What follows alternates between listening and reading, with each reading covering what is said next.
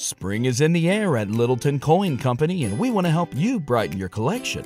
Visit us at littletoncoin.com all month long to enjoy 15% off your purchase. With a wide selection of coins, paper money, supplies, and more, Littleton Coin Company has something for every collector's taste. Use promo code SPRING at littletoncoin.com for 15% off your purchase all month long. Restrictions apply. Littleton Coin Company. Serving collectors since 1945. Without the ones like you, who work tirelessly to keep things running, everything would suddenly stop. Hospitals, factories, schools, and power plants, they all depend on you. No matter the weather, emergency, or time of day, you're the ones who get it done. At Grainger, we're here for you with professional-grade industrial supplies.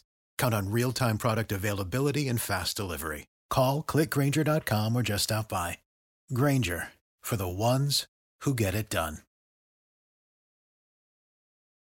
Go for the beers, go for the cheers, go for the hit and the hits, go for the scene, go for the screens, go for the gallery, go for the win, go to Ocean.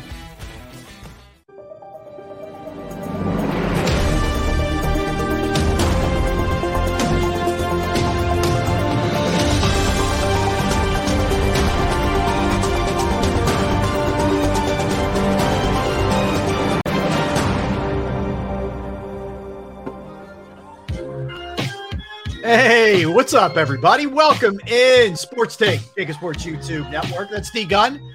I'm Rob Ellis hanging out with you. Barrett's going to be joining us shortly. We will have the Brooksy making his return. So what's going on, Gunner? How are we making out? Maybe I'm D Gunn. Maybe I'm not. You never know. Okay. I'm doing great, man. How you doing? I'm good. I see everybody. I see Jay. I see Tyler. I see Duck. I see Daz. I see Mama Brooks. I see Father Sean. I see Eric. I see Tampa Eagle. I see Jeremy. Did I miss anybody? What's up, folks? How we doing? Duck. Everybody. How we doing? Good to see everybody. Great to be hanging out with you today. I think we're going to hit a bunch of different stuff. What's up, Chris D?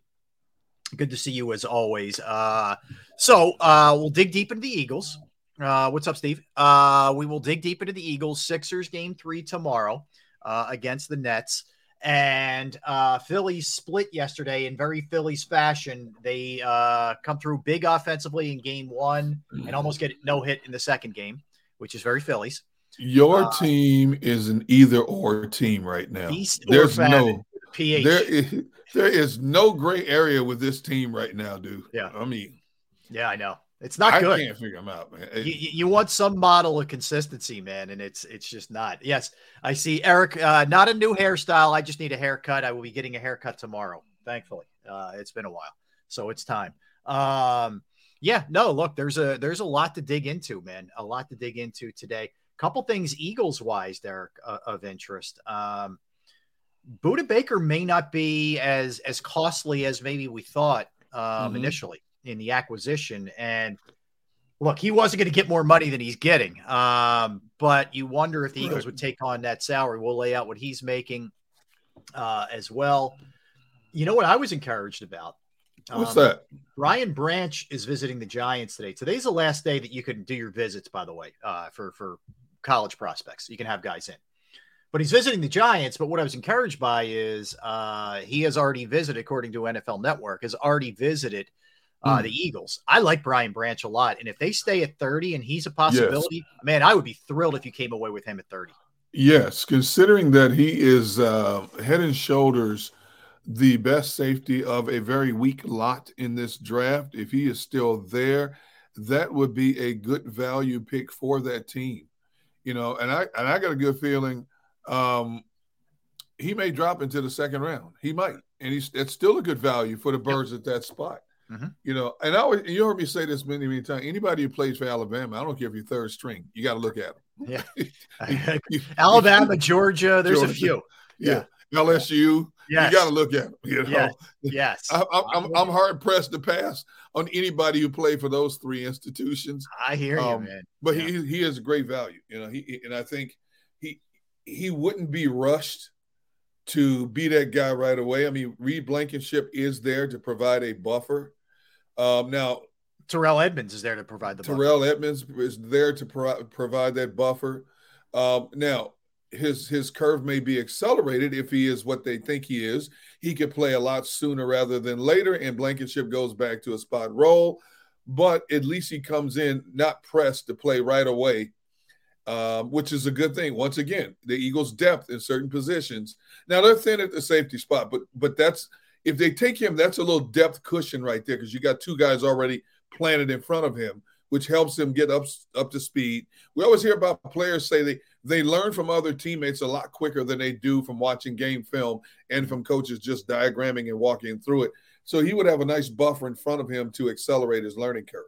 Oh, listen, no question about it. And he's an intriguing name for later. That's for sure. What's up? Who else do we have here? Lit City Lambo, trying to get everybody that touches. Eric, Adam. Hope you guys are well, Daz. Hope everybody's doing good out there. Yeah, I mean, that's an interesting one. So we have 8 days until the draft, Derrick, a week from tomorrow.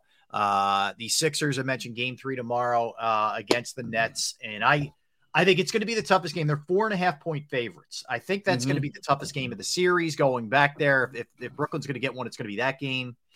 And if the Sixers play the way that they played last game, I think they leave the door open enough for Brooklyn to potentially do something there.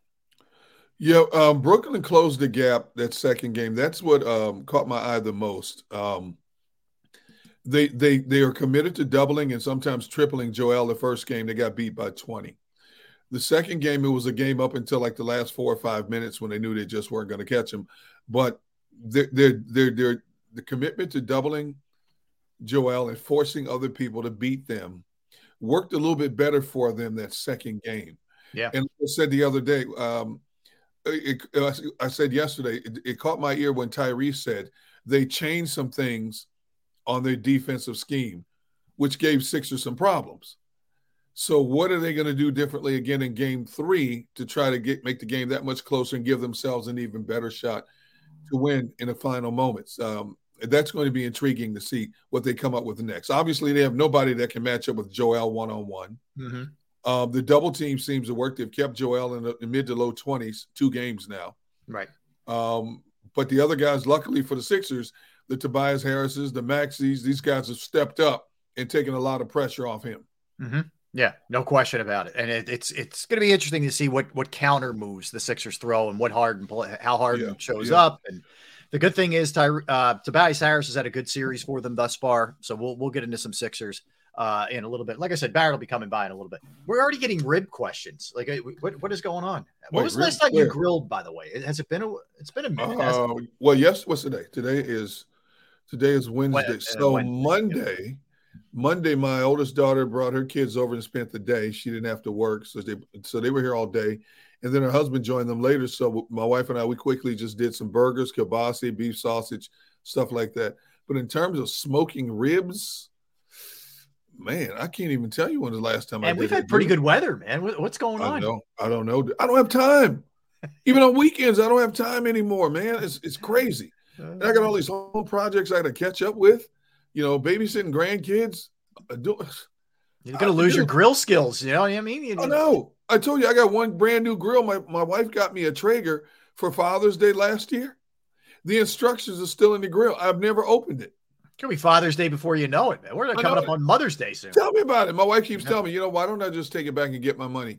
Or it's like, well, it's too late for me to get my money. Why don't we just sell it to somebody on Facebook Market? I'm like, no, heck no. I'm intrigued. I got to find out what this thing is like. I have a lot of friends that have these Traeger grills and similar grills. I got to find out what this thing is about. I go outside all the time. I look at it and I keep walking past it because I'm going to point A to point B. I'm even doing stuff now. My 4-year-old grandson tonight is his first T-ball game.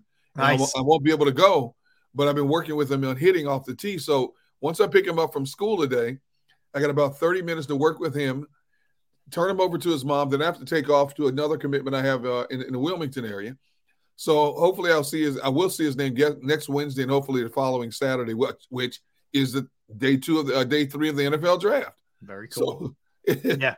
And we'll be down, you and I and a cast of thousands, I'm sure, we'll be at Ocean Casino Resort, our place, on Thursday for not only our regular 12 to 3 show, our sports take show, but our draft show that night as well, which is going to be, we were talking about a pre-show today.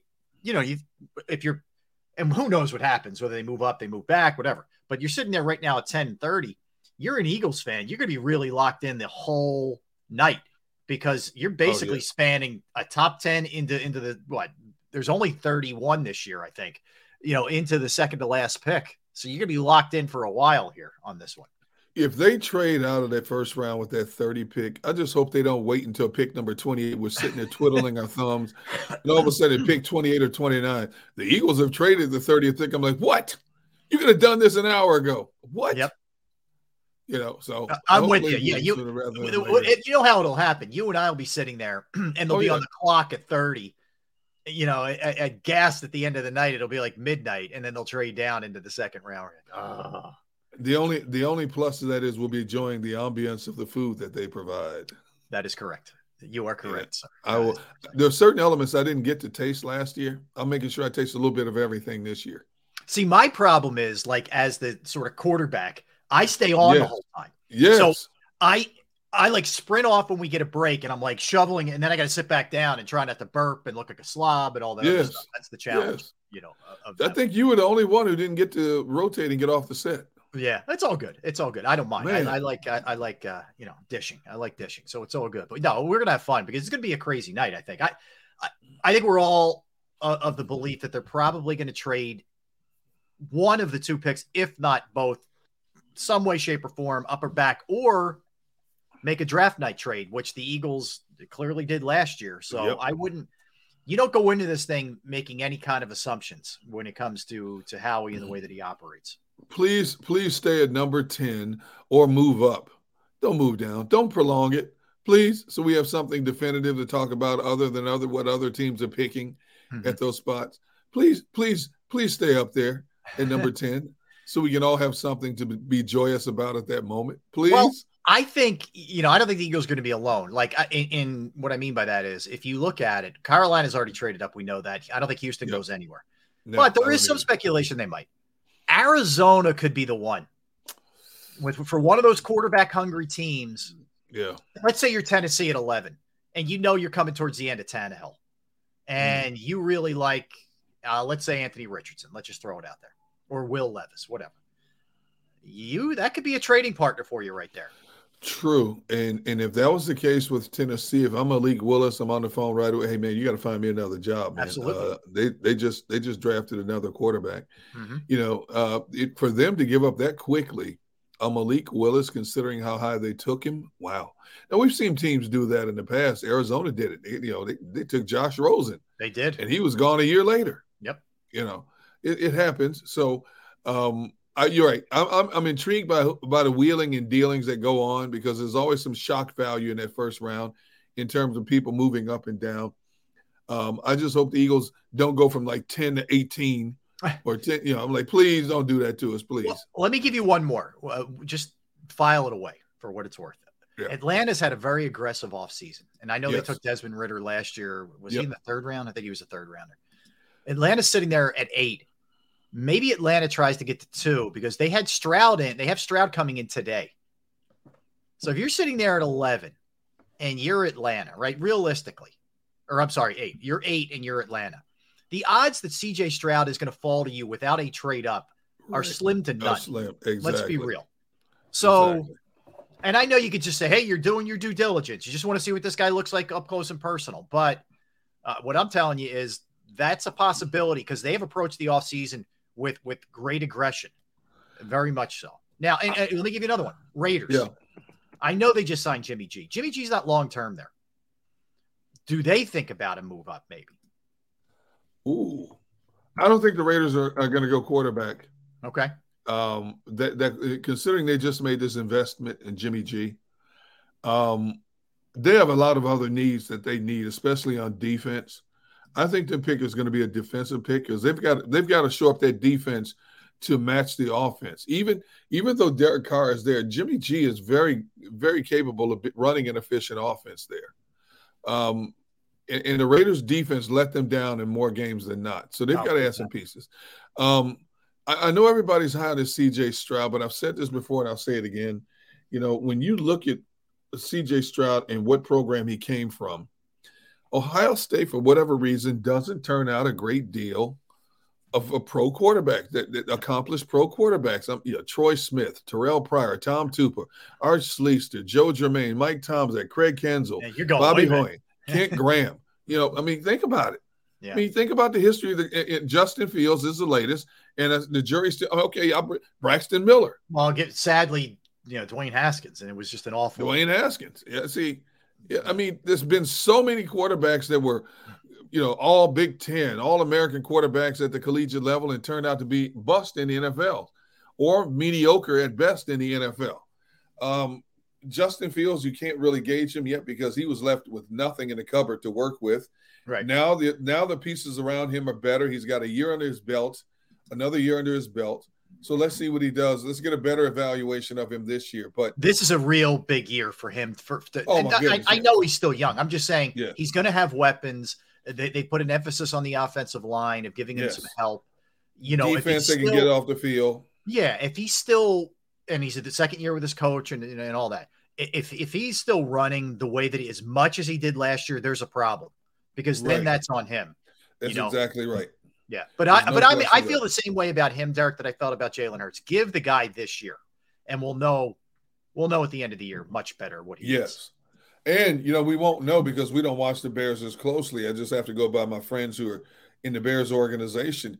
If he doesn't pan out, how much of that is under coaching as well?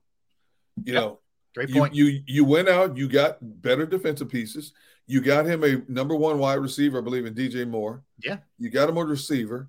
You've proven the offensive line. You got a decent running game. Even though Montgomery's not there anymore, you got a decent running game still. So how much of it is him compared to how much is it on the coaching or lack thereof of coaching to make him better this year compared to last year?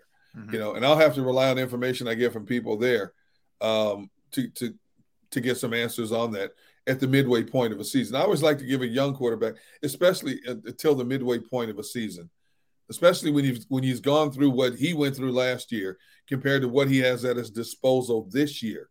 Mm-hmm. So a fair evaluation, get 8 games under your belt, and then let's see where he is. Same. All right, let me throw another team at you. Just doubtful, but we'll see. I know New England's saying all the right things. We have Bill O'Brien in place now. Last year, we probably didn't do Mac Jones much of a service, and I agree with that. I think they really set him back. Yeah. They're sitting there at 14. They love Richardson or Levis. They could maybe make an aggressive move. It's possible. They try and get up there to Seattle range and grab one of those two guys, or Detroit and flip with them and give them something. Maybe. Hoodie's known to be aggressive, sometimes. I don't put anything past New England.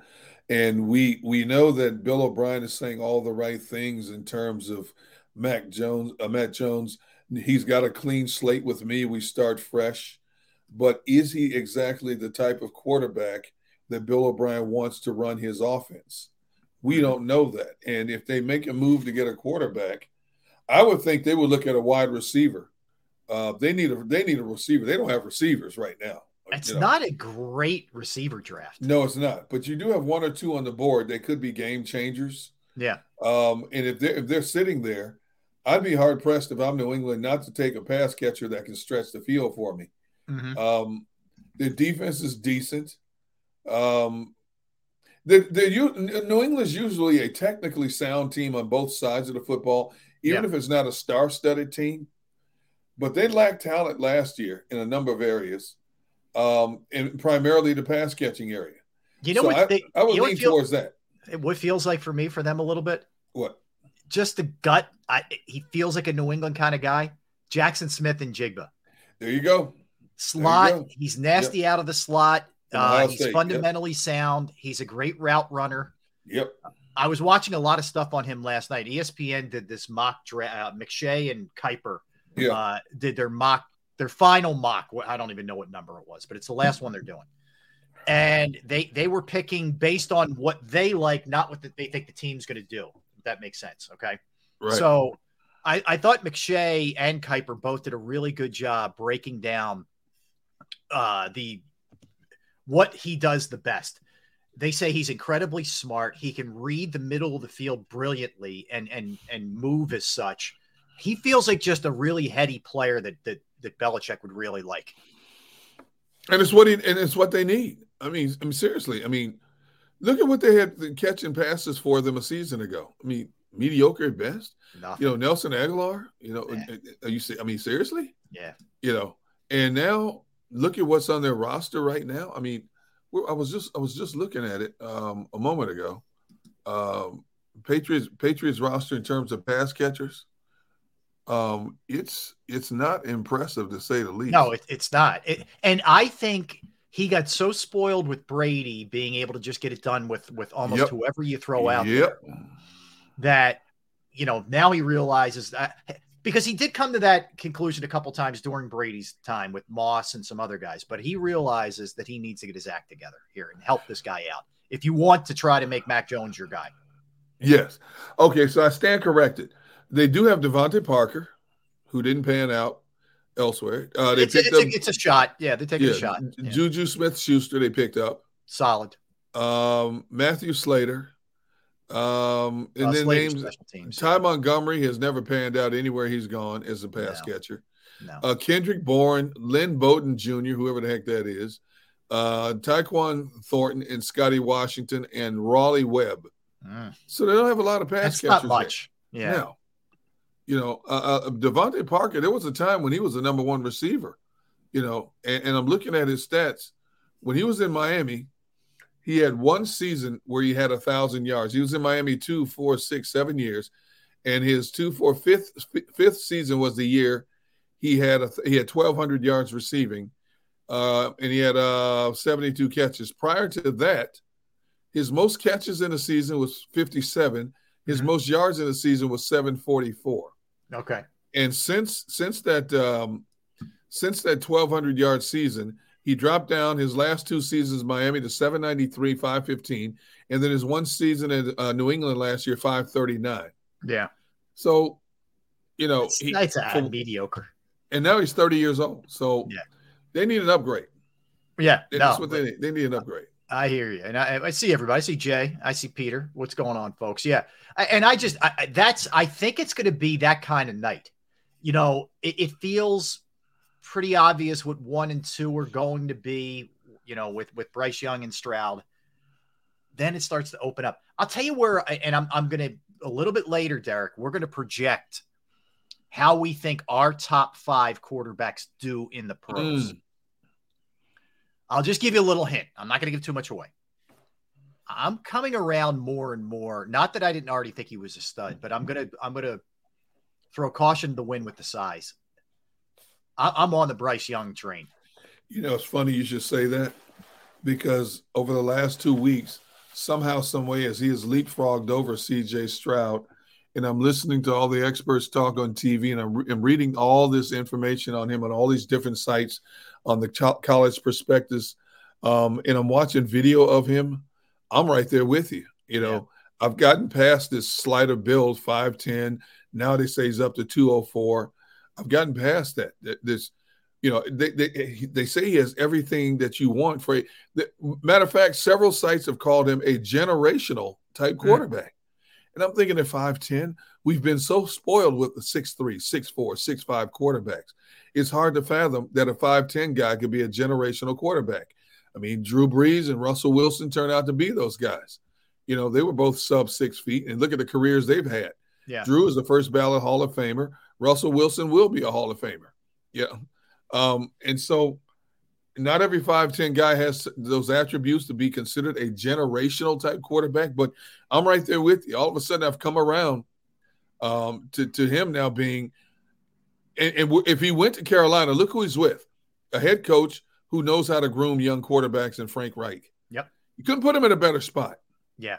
Yeah. I just feel like what I see with him, and again, I'm suspending the fact that he's 5'10", 200 pounds, whatever we're calling him, 204. Yep. I see a dude who surgically takes defenses apart. Yes. Who's never flustered. If you watch him when he's got heat on him or a play breaks down or whatever, he's magnificent. I mean, he's awesome. And I think they will figure it out. It's not like Frank Reich's going to go in there and not adapt whatever he does to this guy's skill set. Right, He will. Right. So I'm good, and I know he's small, right?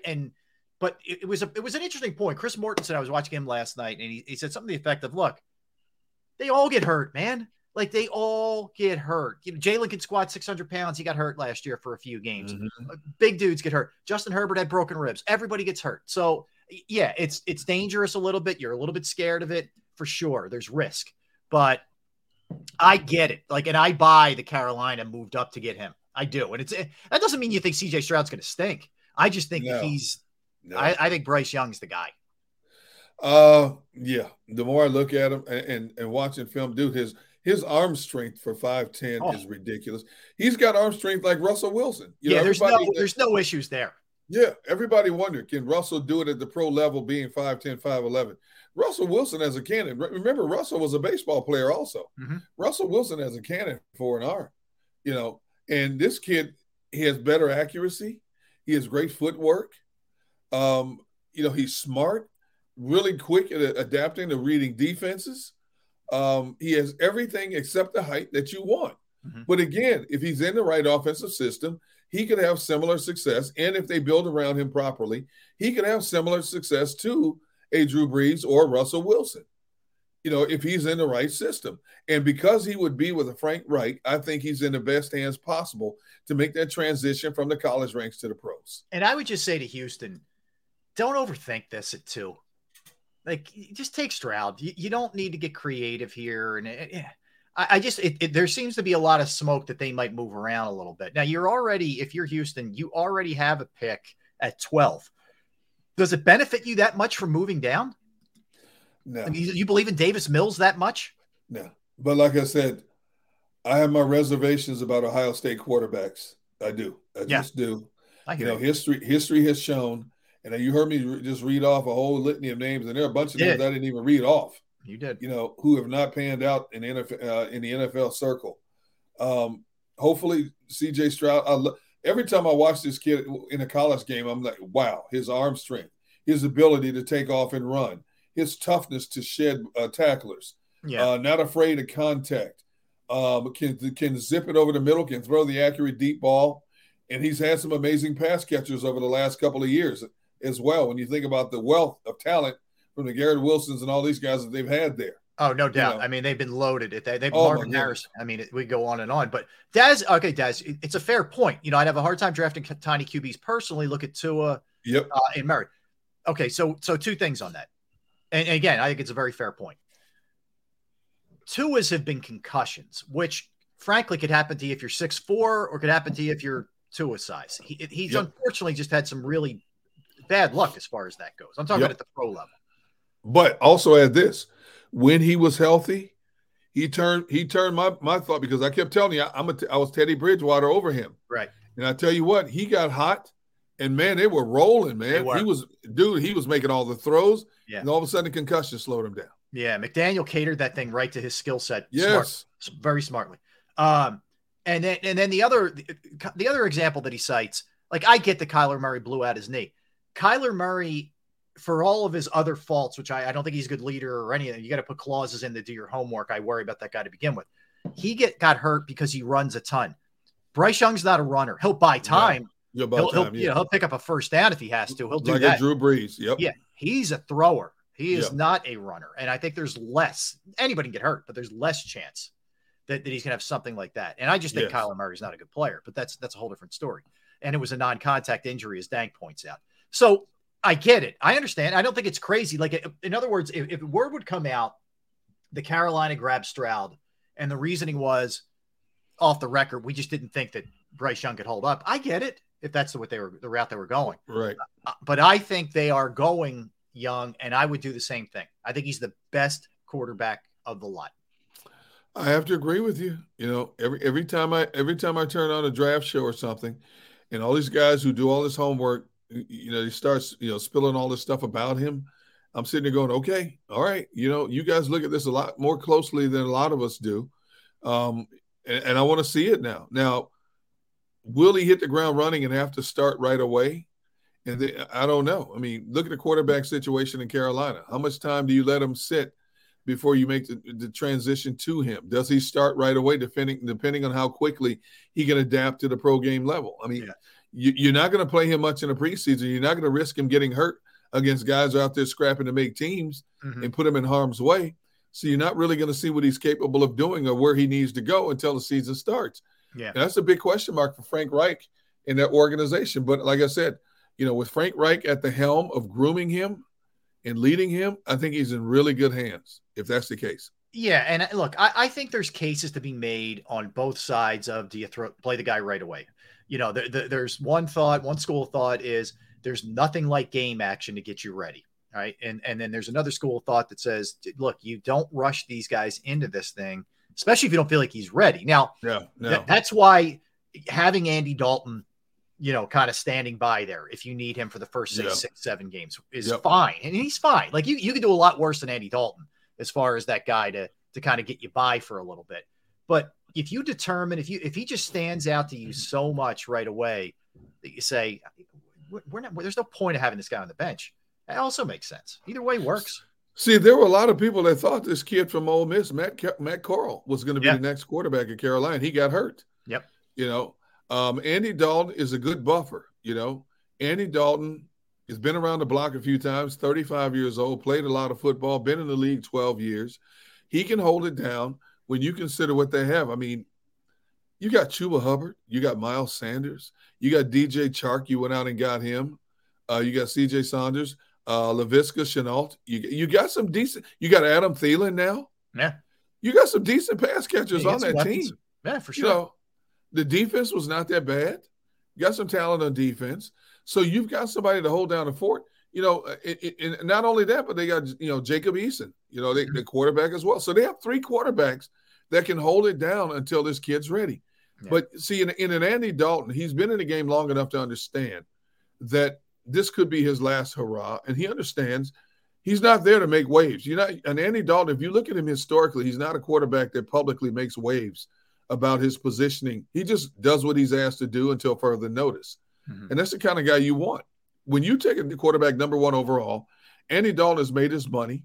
He realizes, okay, I'm just holding it down until this guy's ready to go. And he's good with that. The interesting thing is going to be, what do you do with the Matt Corral? Yeah. He could be a draft night move. That wouldn't surprise me. Yeah, what are you going to do with him? Yeah, he's really just sort of like, nobody even talks about him anymore. It's crazy. And he showed a lot of flashes.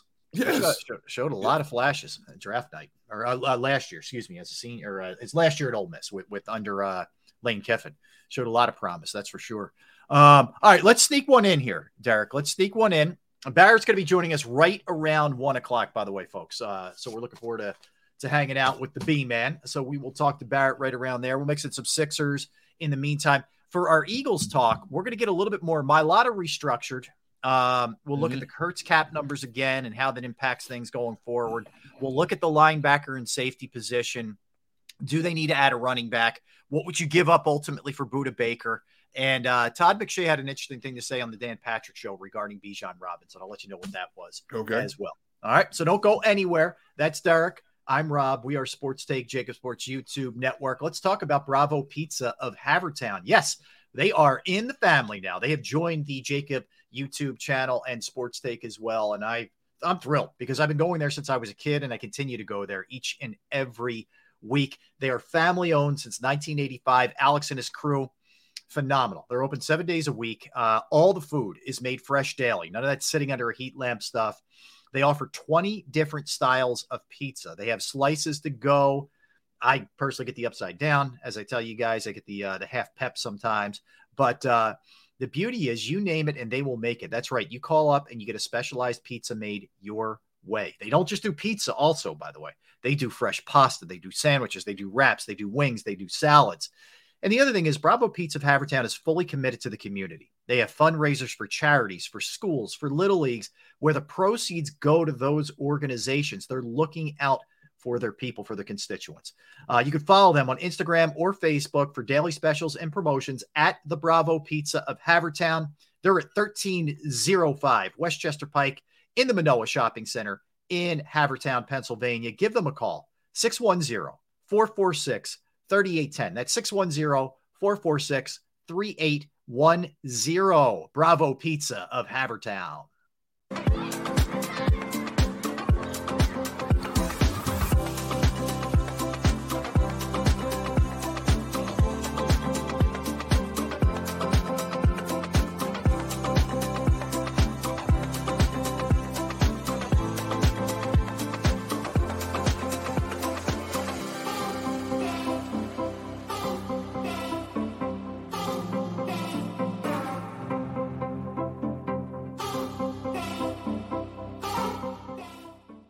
Imagine for a moment that you went to work today and when you came home, you were catastrophically injured. Your life and your family's life. That's what happened to union construction worker Mike Little. I was scared of what the end was going to be, but to be 100% honest with you, I knew I was going to be all right just by talking with Brian. In my heart, I just knew everything was going to be all right. Call the firm and find out why they say, "We got this." Call 215-458-2222. Heading down the shore, have a ball once more. Here, imaginations run wild and time stands still. Because here, you can find the best of the Jersey Shore, all on one 5-mile island. So leave the old you behind and get lost in the woods. Wild, wild, wild wood days.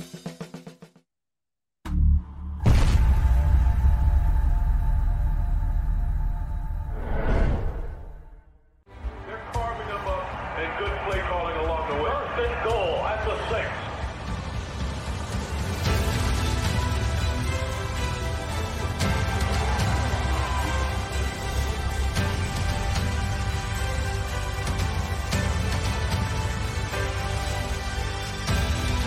On the field of life, First Trust Bank is there for you. Champions on 3. 1, 2, 3. Because Philadelphia dreams deserve a Philadelphia bank. Go to get your game on. Go for the beers. Go for the cheers. Go for the hit and the hits. Go for the stakes and the stakes. Go to get your parlay on. Go to get your party on. Go for the scene. Go for the screens. Go for the gallery. Go for the win. Go to Ocean. Visit theoceanac.com to plan your visit.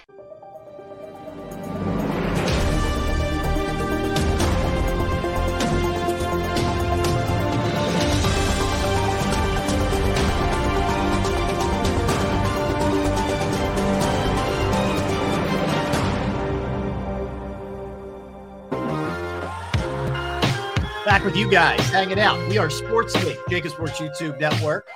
Derrick and Rob. Barrett going to be joining us shortly on this. I didn't even give you a hump day. I didn't even give you one of those.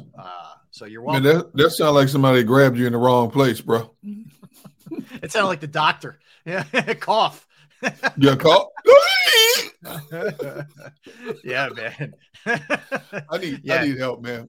Or some kind of horn, some bad horn or something, one of those like Viking horns. That's the other thing. That's the other thing about the Viking. This is right in your wheelhouse here with your brother Marvin and the team that he roots for. They pipe in that fake noise in that dome, or else they did, back in the day. I don't know if they still do it or not. There's no way that horn sound is that loud and that real and all the other stuff. No, there's a microphone attached to it, so it projects all across. No. It does sound pretty cool. You start a game, you get a special guest. I mean, it's different. It's fake, but it's different. I'm watching. You talk about like gimmicks and stuff like that. But I saw something. Sacramento Kings, who are really impressive the way they've been playing lately. But they showed some highlights. I forgot which player it was when he hit a big shot, and they have something called the beam that automatically lights up. A beam lights up on the backboard. Yep. Okay. They play when big shots are hit. And I'm like, hey, that's pretty cool. That's different. Yeah, that is different. I'll tell you what I saw the other night. I was flipping around to the MLB network, and there was a Dodger game on. And when a Dodger player hits I haven't noticed this in other ballparks, and maybe I'm just not conscious of it. When a Dodger player hits a home run, they dip the lights a little bit and they do this sort of like, panorama kind of thing going on. I don't know, whatever it is. But they're playing the Mets. The ball hadn't even reached the seats and they dipped the lights. And the Mets announcers were right. The Mets announcers were saying, what if a Met player tried to go up and rob that guy of a home run? Yes. You hit the lights before it even got out.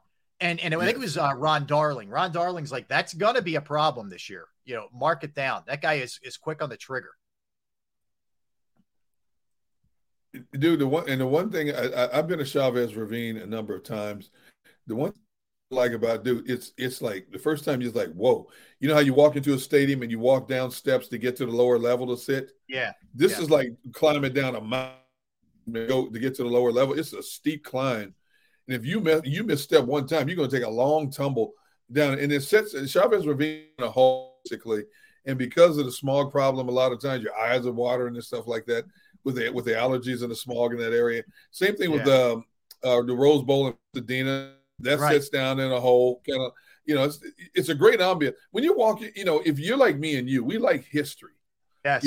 And when you walk in Dodger Stadium, it's like there's so many great memories you can think of that pertained Fernando Valenzuela, so on and so forth. God. Big moment plays.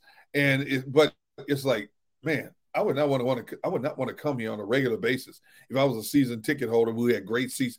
I would not like you got to climb up and climb down. Dude, you better shape to make it's like that. It's a lot steeper than most. Yeah. Fenway and Wrigley are awesome to visit, but I think every day there'd be some challenges there because the parks are so old, as much as they've updated them. That's the tough part, but it is cool. You're right. Just visiting those places is awesome, man. That's awesome.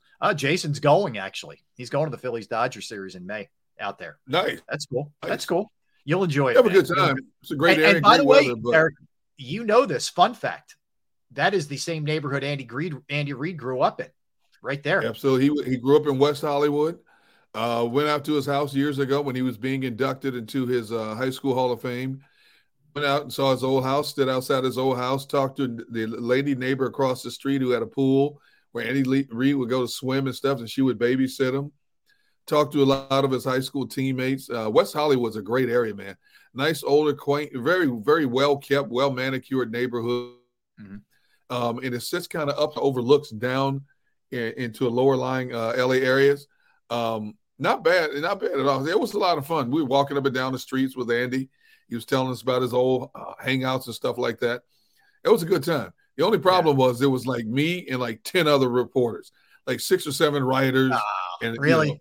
Man. So I had my one-on-one time with him to do what I needed to do, but it was always in increments, because you had writers waiting to talk to him and so on. It's like, man, I don't want to share this day, but you do what you have to do. So yeah. And he actually went to the same high school where they filmed Grease. I think it was John Marshall High School. Yeah. I think it's John Marshall. Yeah. See, Dad says, I hear Skid Row is beautiful this time of year. That's the one thing about LA, dude. They have a whole set of town. I forgot what they called it. Yeah. There's nothing but homeless people, tents and everything set up. Yeah. How does the city allow this? It's California. It's like a whole neighborhood, dude.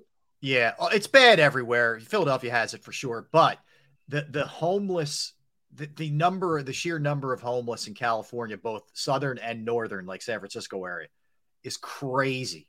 And I mean, you see all the tents, you see it all lined up along the highway. Like we went a couple summers ago, and we stayed in Santa Monica, and then we went out to like Hermosa Beach, and then over to San Diego area. But there was a ton in Santa Monica area. There was a ton in like downtown LA. It's sad. It is, but California has become the ultimate have and have not state. It really is. There's very little middle class at all. Absolutely. And yet so many people own homes, and you're wondering, how can you afford to live here? The cost of gasoline for your car is ridiculous. It's the highest in the country.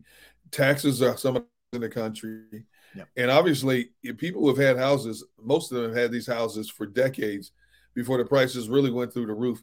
I'll never forget reading the article in Enquirer about home prices in San Francisco. Yeah, like a little over 1,000 square foot house starts at like 800,000. I'm like, how do you afford this? I don't know. How's that possible? Yeah, it's why a lot of And, people leave. They go to Arizona. They go, yeah. like Portland area, whatever. They get out of there because the cost of living's not nearly as bad. It's a shame. Or they move more than an hour outside of San Francisco to get better pricing. Yeah. And commute into the city. The inconvenience is if you have a job in San Francisco and you live more than an hour away, that's a pain in the butt. Oh, you're stuck Good in your thing is car. you don't all have to day. deal with snow. Yeah. Yeah. At least you don't have to deal with snow and stuff like that. But still, they get a lot of abrupt wildfires in that area. Now a lot of flooding because of the vegetation has been scorched. Yep.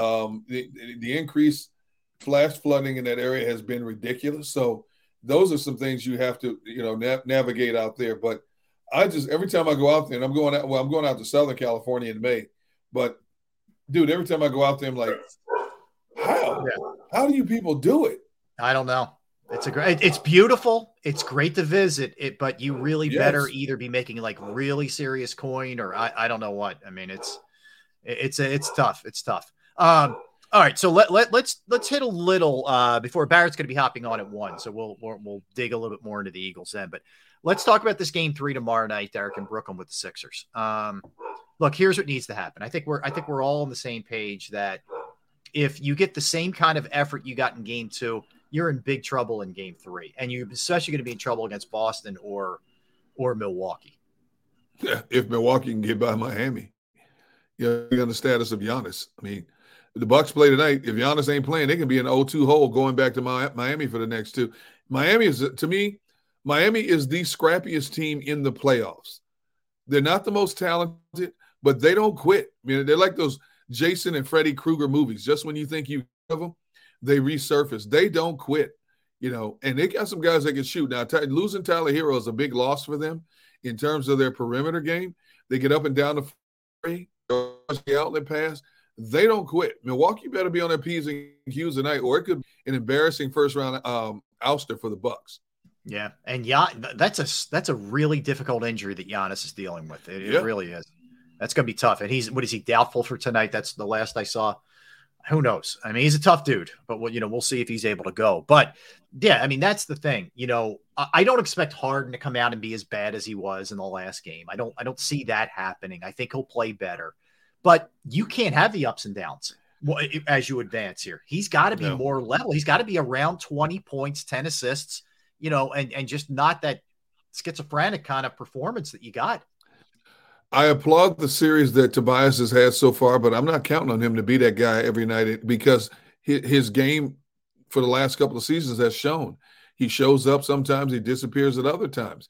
He's been a quality on the money player the first 2 games, but I can't count on him for the duration of a series. I need James Harden to be that guy that gives me at least 20 points and at least 11, 12 assists. I got to have plain and simple. Tyrese can pick up the slack, but I need James Harden to be James Harden in the playoffs, man. You told us you were healthy as you've been. It sure didn't look like it that last game. That's for sure. Yeah. He didn't look good. You got to bounce back tomorrow like big time.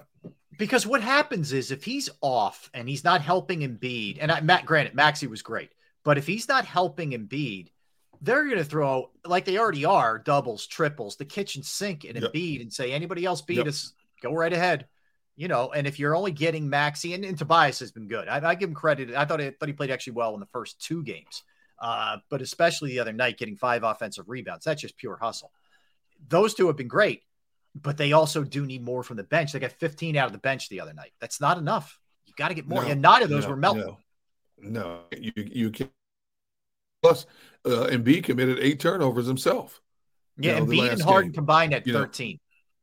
Jeez. Yeah, that's a recipe for allowing this Brooklyn team, this inferior Brooklyn team to think that they can hang with you. All it takes is one, because if they win tomorrow night, now they're saying we're only down 1 game and we got another game at home. That's all they have. That's all they have to say. Look, it finally worked. We finally found the equation where we can stymie this team enough to where we can compete with. And that's the last thing you want with this Brooklyn team. We said it at the outset of the series. Finish this team off, mess your people up, and sit back and wait for Boston or Milwaukee to go through what they have to go through to get to that next level. I think Boston is going to be a real quick series. I don't want the Celtics to be fresher than the Sixers going into that head-to-head confrontation. I don't. I think Boston is going to sweep this team. Yeah, it feels that way. Even last night was not. It was a little more competitive, but it wasn't really competitive. Atlanta just doesn't have enough. No, I guess I view it the same way I view the Sixer series. I think Atlanta may get game 3, but I don't think they get any more than that. And I'm right now, I'm just hoping it's not a sweep. That's really exactly. Yeah, in that one. Cavaliers bounced back nicely last night to knock that series up at 1 with the Knicks. They, to their credit, it was about a 20-point game. It felt like almost all night in that one. New York couldn't do a whole lot in that game, so they bounced back. No surprise there. Draymond Green is suspended. Derrick. He will miss game 3 for that stomp on Sabonis between the Kings and the Warriors, which has been a fun series to watch so far, for sure. But that's there's a lot of controversy around that one. I just think like I said yesterday, he's a guy you want on your team. You hate him if he's not, but he also doesn't know where the line is anymore. Like he missed a playoff game. I'm trying to remember what year it was. Was it 2016? He's missed playoff games. Like you can't hurt your team that way. You were lost for the rest of a tight game and when you got booted, and now you're going to miss the next one too when your team's down 0-2. It's dumb. Say what you want to say about Draymond as a person. They need him. They need him to do the dirty things to be successful. He does all the little dirty things. He gets under players' skins. He gets the tough rebounds. He's finding the open man for the 3-point shot. They need him in there. You've been in the league long enough. You got to know better when to pull in the reins and when to let go, dude. You're hurting your team. You're not helping your team. The defending champs, as you said, are down 0-2 now, and Sacramento has no fear. They now know they can beat you. And now they're going to go into your place, which has been difficult for a lot of teams, but feeling really good about where they are. They feel they match up well against you. They're quicker than you are, and they can shoot with you. And if you don't have one of your key pieces to kind of diffuse some of that mess, man, that's a bad omen. And that's why, you said it the other day when we were talking about it. A lot of his teammates, when he walked up the floor, they weren't high-fiving him. They were just looking at him like, here he goes again. Mm-hmm. That's demoralizing, dude. You're smarter than that, dude. Who picks up the slack for them? That's a huge question now. Nobody provides that defensive rebounding point forward presence that he brings to the table. It just makes Steph's life that much harder. Klay Thompson's life that much harder. Jordan Poole that much harder. Your bigger guys have really got to step up for you now in that one. It's, you're feeling good if you're Sacramento and you like where you're at. You're up 0-2, you're up 2-0, and he's out of that game. That's a big one, Derrick. Another huge one tonight is the Lakers and the Grizzlies. Grizzlies got to get this one, and they're still not sure if Ja's going to be able to play. Lakers are real dangerous. They're really dangerous. All of a sudden, they found that elixir they've needed. I didn't honestly believe they could go in there and take 2 games from Memphis on Memphis's home floor, but again, Memphis to me plays too much playground ball, too much individual ball, and it cost them, and you got a veteran savvy team like the Lakers with Anthony Davis and LeBron there. They don't buckle under pressure. They're just steady Eddie, and all of a sudden they chip away. Next thing you know, you're trailing them instead of leading them. And if Memphis loses this game, they lose the series, to be honest. Oh, yeah. To be honest with you. Even if they go back to Los Angeles and get 1 of 2 from the Lakers there, I think they lose this series if they go back to LA 0-2. Yes, I agree with you. You go back there down 0-2, you're done. You're done in that. There's no question about that. Really entertaining one again late last night. People were able to stay up and watch it, but the Suns and the Clippers and the Clippers behind Devin Booker and Durant. The Suns behind Devin Booker and Durant were able to even that thing at 1. That's a coin toss kind of series because Kawhi's been just ridiculous too. Dude, and he's guarding Durant. Yep. But dude, when you talk about back and between Devin Booker, Chris Paul hitting that shot in the paint, nobody can stop him hitting that jumper, that floater in the paint that he's perfected. With him and Durant and Booker and Kawhi on the other side, and the Clippers without Paul George still. And Kawhi, you're right. Kawhi is out of his mind right now. That was a fun game. But did you stay up and get to watch the whole game? Because usually you're face up looking at the ceiling by that time of night. I did, actually. You stayed up and watched it. I did. Yes, the schedule's a little screwy for me right now, but yes, I got through it. Yeah. I got radio tonight till 11, so I'll go home and catch the late game too tonight also. So yeah, I've been up.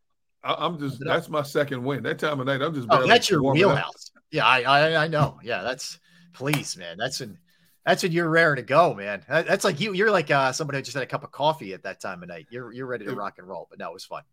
Anytime, if I go to bed before 3, my wife wakes up. What time is it? She'll ask me, what time is it? I'll say 2:45, 3:15. Like, go to sleep, right? And no, she'll say, why are you coming to bed so early? Wow, she gives you that early. Oh yeah. Why are you coming to bed so early? I don't know. I don't know. I finished my notes. I'm down there for 4 hours doing notes, getting ready for the show today. I don't know. I just am, It's unusual for her. Yeah, so. All right. So what we'll do is we'll come back and we'll start our Eagles discussion, and we're going to get into like I said, a number of different things. Among them, we'll talk about the safety and the linebacker position. Could a safety help be coming in Budda Baker, and what's it going to take to get him? Brian Branch visited the Eagles. We know that much. I like that. I'll tell you what Todd McShay thought. The running back spot. Are they done? We keep assuming there's something else coming. Are they done at running back? We'll get into that also. And Mailata, I know Paris Johnson, we've discussed too, and that's a guy that you like. I know that. I know Barrett likes him too, so we'll talk about him as well. We'll get into all those kind of things when we return. So don't go anywhere. That's Derrick. I'm Rob. Barrett joining us momentarily. We are Sports Take, Jacob Sports YouTube Network. I'm going to tell you right now about Jim Murray and Principal Financial Group, because knowing who to trust with those finances can be a challenge, right? I'm right there at the front of the line. But I can tell you from personal experience that somebody I trust inherently with my finances, with my hard-earned, savings, is Jim Murray and Principal Financial Group. Whether it's retirement planning, 401k review, if you're going through your insurance, you're not really sure that this is the best route for you, that's something else that he can help you with. I personally have entrusted my IRA, my 401k rollovers with Jim, and I couldn't be any happier. You will be too. Give him a call, 610-996-4751, 610-996-4751. You could email him as well, Murray, Murray, .jim@principal.com. That's Murray.jim@principal.com.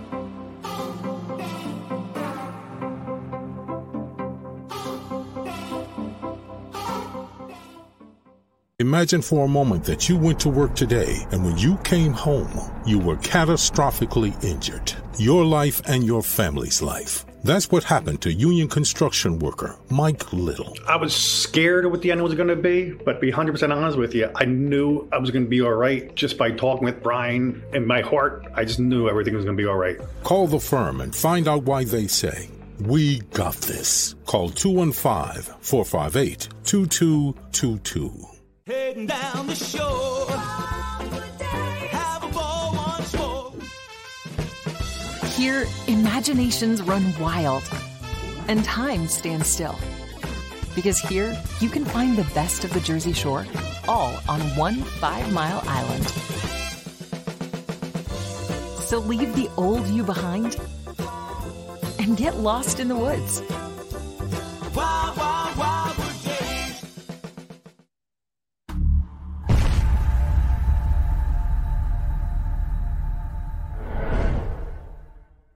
They're carving them up, and good play calling along the way. First and goal at the 6.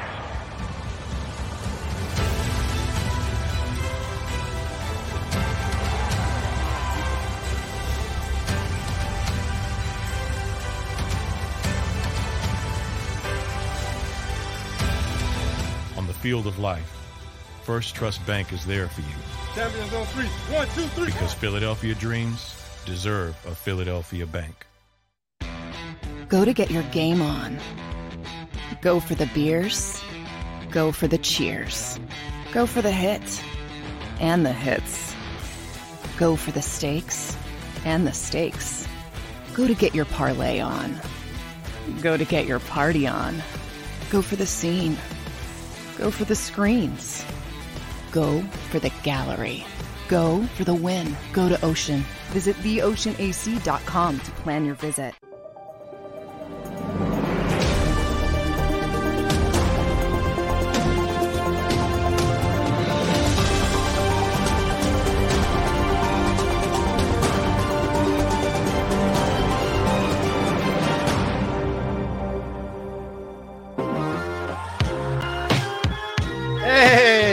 Look who it is. Look who it is. Look at the cat drug in. Yes, that is Barrett Brooks. He's back. What's up, Big B? How we doing? I'm back.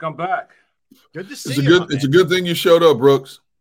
Because Rob was tired of talking to me. Oh, okay. I thought Rob was going off the rails. No, he was. That's a given. He got tired of talking to me. He goes, please get Barrett on him. I'm sick of this dude. I did. I put the bat signal out and he answered, man. Yeah, I even forgot to do a hump day right off the top. You threw me off not having you. There it is. Thank you. Good to see you, my friend. We all good? You ready to rock and roll? Let's rock, man. Let's talk Eagles, man. Right in your wheelhouse. So I want to bring this back up again. All right. So we talked about Budda Baker a little bit the last couple of days. He wants out. He's made it clear he wants out. So he's got 2 years left on his deal, guys. And the cap hit numbers are pretty daunting. It feels to me like this would have to be some kind of, restructure where you go like signing bonus with him or whatever, because I don't think the Eagles are going to pay that kind of money. Just my guess for that position. But his cap hits are 16.8 this year, 17.9 next year for the safety position. That is the troubling part. Here's the good part. It looks like you're going to be able to get him for, a 2 or a 3. It's definitely not going to take your 10 or your 30 from what we're hearing. So what do you guys think? Well, we lose. I'd give up a 2 for him. I'd give him a 2. I'd give up a 2. If I'm not mistaken. What's that, Barrett? Would you do a 2? Would you do a 2 for him, B? I would do a 2 for him. We're talking a game changer, we thought we had some success with Barrett, hang on, man. Tone, let's pull Barrett down for a minute. Let's get him straightened out. Barrett, if you can hear me, we're having a little technical issue with you. So why don't you just try and get up and running? But Derrick, I'll pose that to you first while we get Barrett straightened out technically. You giving up your second in this scenario? For a player like that, I would. He's a risk taker. You can move him around. He's kind of like a Malcolm Jenkins, like a faster version of Malcolm Jenkins. You can move him down in the box. You can move him out. You can move him in many different places. You can blitz him. It's not a player you're drafting wondering if he can make the transition. He's already an accomplished player. His ticket price is a little bit high. Would Howie consider restructuring it to make it more cap friendly? I wouldn't put that past Howie one bit. Mm-hmm. But he would make that back end of that defense that much more complete.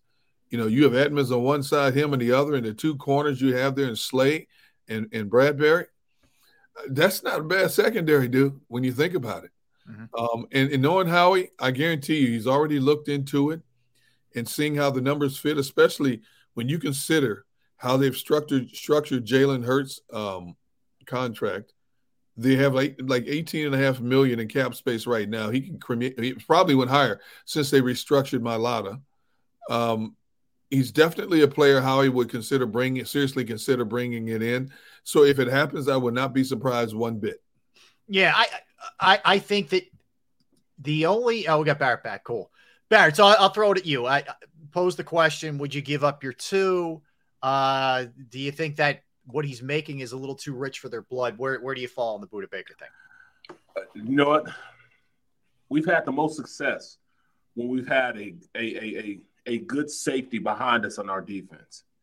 Meaning, look what we had with Malcolm Jenkins, mm-hmm. CJGJ. Yeah, it seems that's a direction that a defense can rely on when you don't have necessarily great linebacker play. At least 2 points in the middle of your defense is short up. The defensive line will be short up, and the tail end will be short up with safeties. You know what I'm saying? And if you have those two positions, then you can go out there and be cheap at linebacker. But you can't be cheap at two positions in the middle of your defense. You can be the cheap at safety and pay a linebacker, or pay a linebacker, or pay a safety and be cheap at linebacker. You can't have both.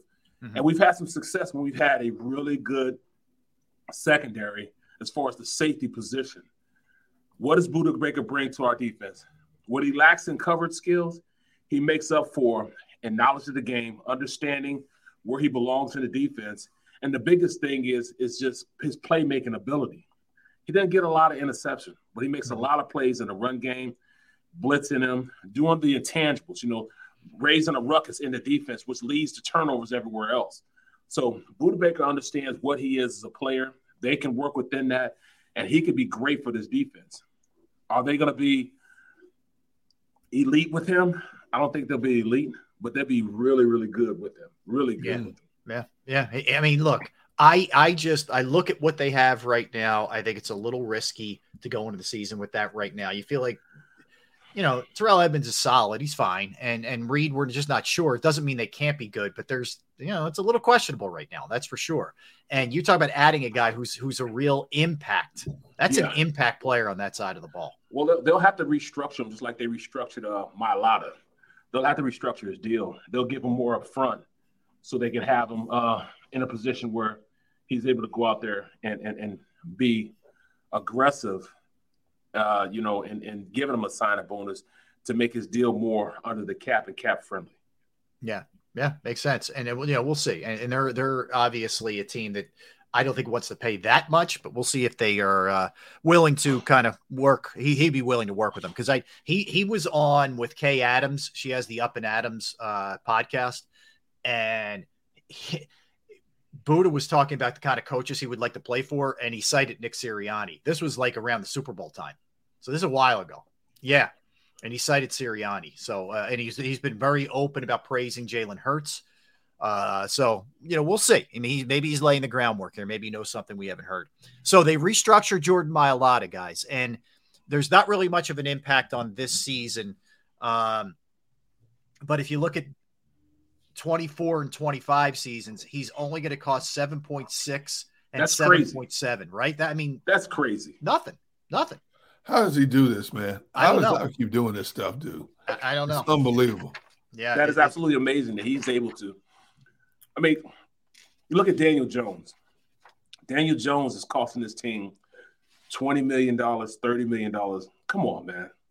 You're getting a player that's not going to make you, at the most, he's going to have you average quarterback play.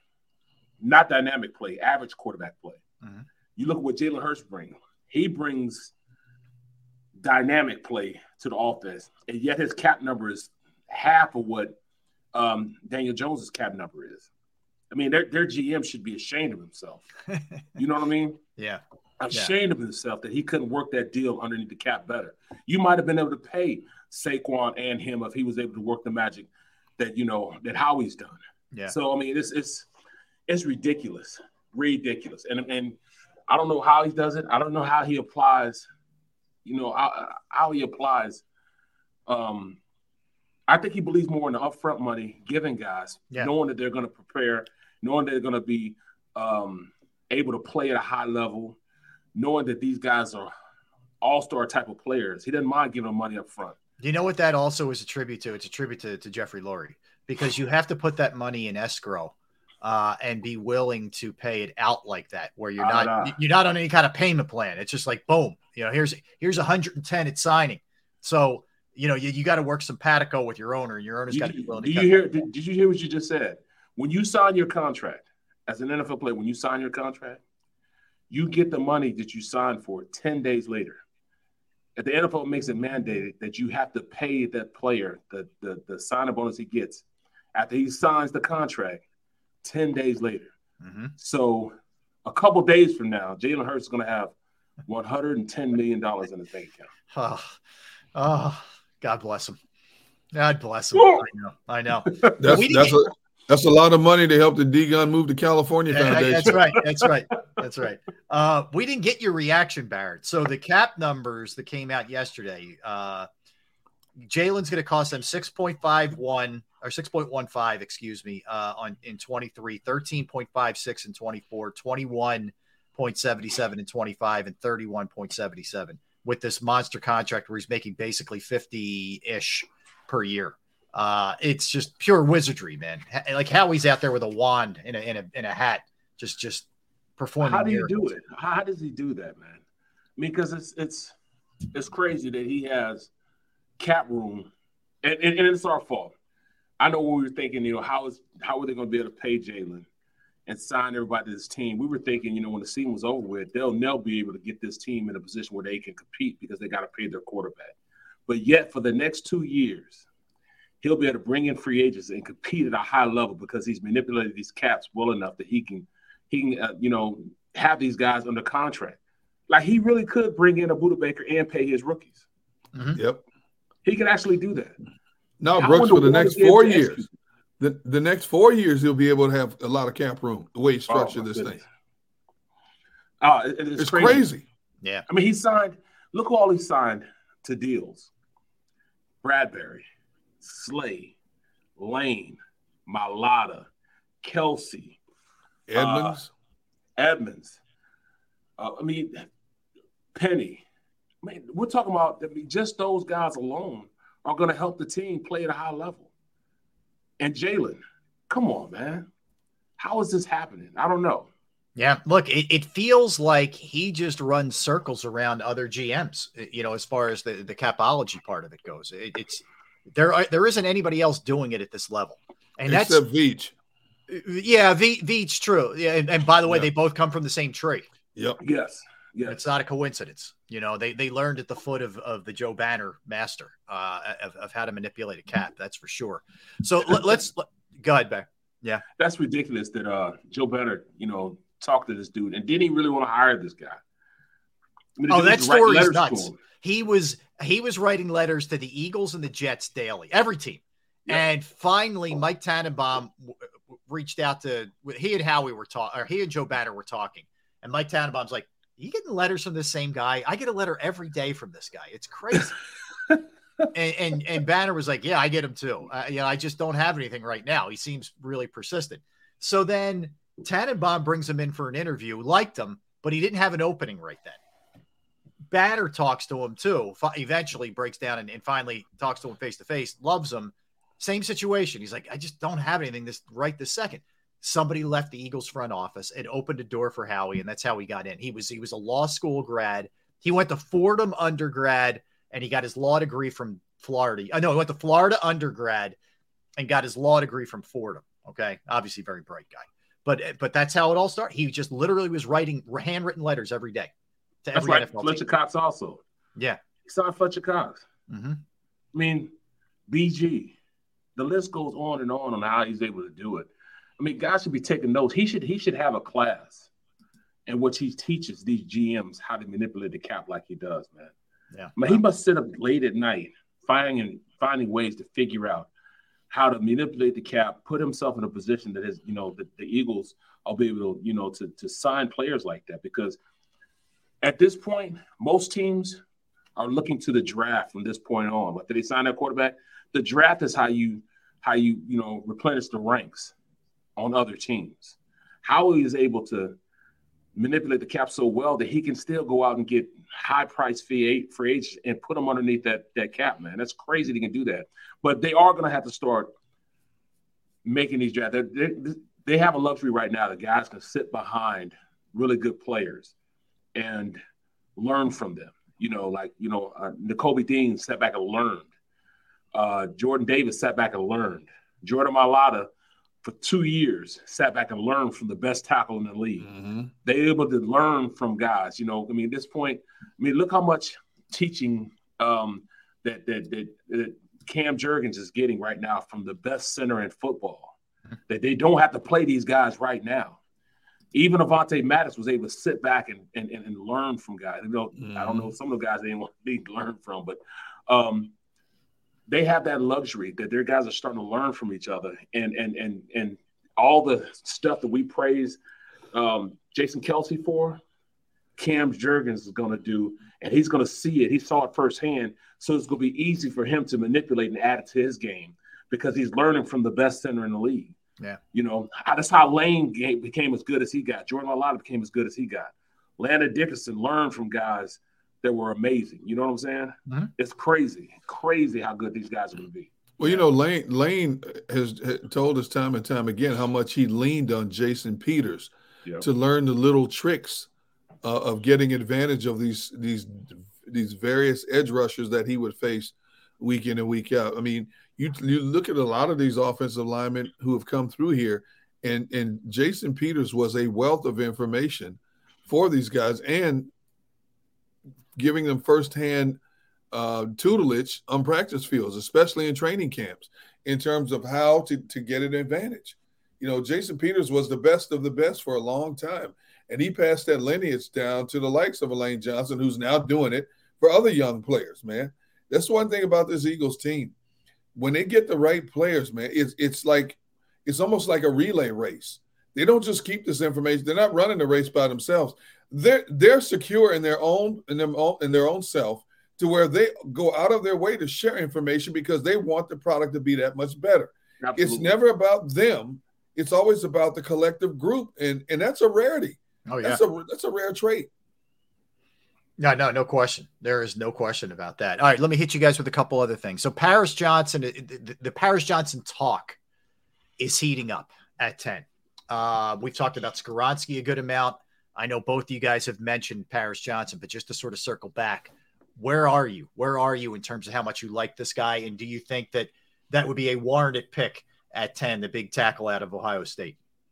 Paris Johnson is the number one offensive lineman for Reed. I know everybody's talking about Pete Skoronski. Everybody loves him. I know Ray is bullish on him, but I just see more of an upswing, more of an upside to Paris Johnson Jr. and his ability to be a guy to come in and plug and play now. He's played guard before. He's played tackle before. He can be that swing tackle if you need him. I think he's a better athlete. I think he has great fundamentals. He's fundamentally sound. It's just, Paris Johnson is more of an athlete than Peter Skoronski. Skoronski is a hard-nosed player. He's going to meet you. He's instead of you waiting for a guy, you waiting for a fight. Peter Skoronski, he's going to find the fight, and that's the difference in attitudes with him. He's going to go find a fight and pick a fight, and Paris Johnson's going to finish a fight. And that's how I compare the two of them together. Okay. One guy's going to go pick a fight and start a fight. One guy's going to finish the fight, and athletically, Johnson holds a better upside as far as being a tackle. Skoronski has more of an upside of being a guard. Like I put myself in this discussion and saying, all right, if I'd have left Kansas State and came to the Eagles at the position they drafted me for, and that's really to play guard, and because of Bernard Williams couldn't stay off the weed, he couldn't stop smoking weed, I had to play tackle. If I'd have came in as guard, I'd have been a much better guard. In fact, I would venture to say I've been a Pro Bowl guard in all actuality. I would have been a better guard than I was a tackle. I was a solid tackle, but I'd have been a better guard because when I played guard later in my career, it was easier. I felt more comfortable there. I flourished there. In fact, it stretched my career 3 or 4 more years because I moved to guard and played guard better. Mm-hmm. The same thing goes with Peter Skoronski. If he goes in a tackle, he'll be a solid tackle. He could play there and lock it down for years. If he goes to guard, he will be a Pro Bowl-esque type of guard. I mean, I'm talking about might have been from day one. That the offensive line will instantly become better with him. You put Paris Johnson in there, he will be a good guard, but he'd be a better tackle. He'd be a Pro Bowl tackle. But he could play guard and play very effectively because he's played the position before. Interesting.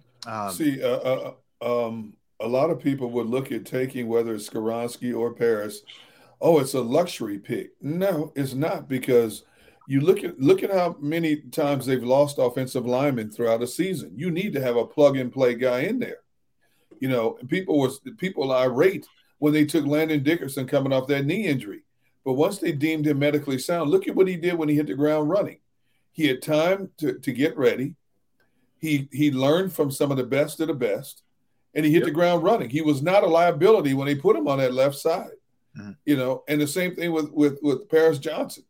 You know, here's a dude that can come in and play right away. Obviously, he's going to take some grooming, but you put in between Jason Kelsey and Lane Johnson, you know how much pressure that takes off of him? Because even if he makes a mistake, you have those two guys to pick up the slack for you. Yeah, you're not on an island. Yeah. No, you're not on an island by yourself.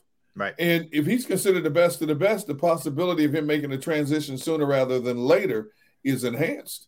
Yeah. So, Yeah, you know, sense. that's why, you know, he's not the glamorous pick. He's not the sexy pick, but he is a pick of need the way this team likes to build their team from the inside out. Yep, absolutely. Hey, let me throw this at you. Non-Eagles, we'll get it back to the Birds. But Tua is speaking into the Miami media. He said he discussed the idea of retiring from football after the season with his family, decided to keep playing, says this is his health and his life. He thinks it's what's best for him and for his family. When asked about the replays of the concussions that he suffered, he said, quote, "It wasn't tough to watch," unquote, replays of the injuries last season. He wants to get better, was willing to relive the scenario with his jiu-jitsu coach. He's taking jiu-jitsu coach in order to learn from it. So just giving you information, man. I don't know. Was he going to savate kick somebody? I don't know. What the hell is him being a ninja going to help him from getting his ass kicked? I'm serious. I don't know. Like, does it maybe help you land differently? I guess you're going to stop, drop, and roll better, man. You know what? I don't know. Let me stop laughing, man, because, I mean, last time I heard that, you know what I'm saying, comes from that linebacker Wilson, Eric Wilson from Minnesota. He came in talking about he became a vegan. He stopped eating meat. He went and started taking ninjutsu or taekwondo or, you know, Miyagi, wax on, wax off. Took that, got out on the field, started getting his ass kicked. So I'm like, what is that doing? You know what I'm saying? I'm not saying no. It's has nothing to do with that to me.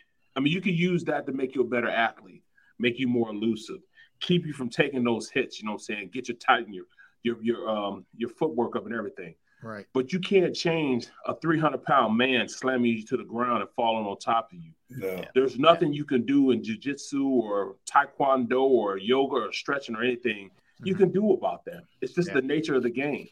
Yep. Maybe you could try to fall better, but when you have, you know, the dynamics of playing in the NFL are a lot different than doing those things. Like I did take martial arts up when I was playing, and it helped me in positioning better, fighting, and learning where my pressure points are as far as, you know, give and take. You know, I can give a little bit here, and I can gain an advantage there.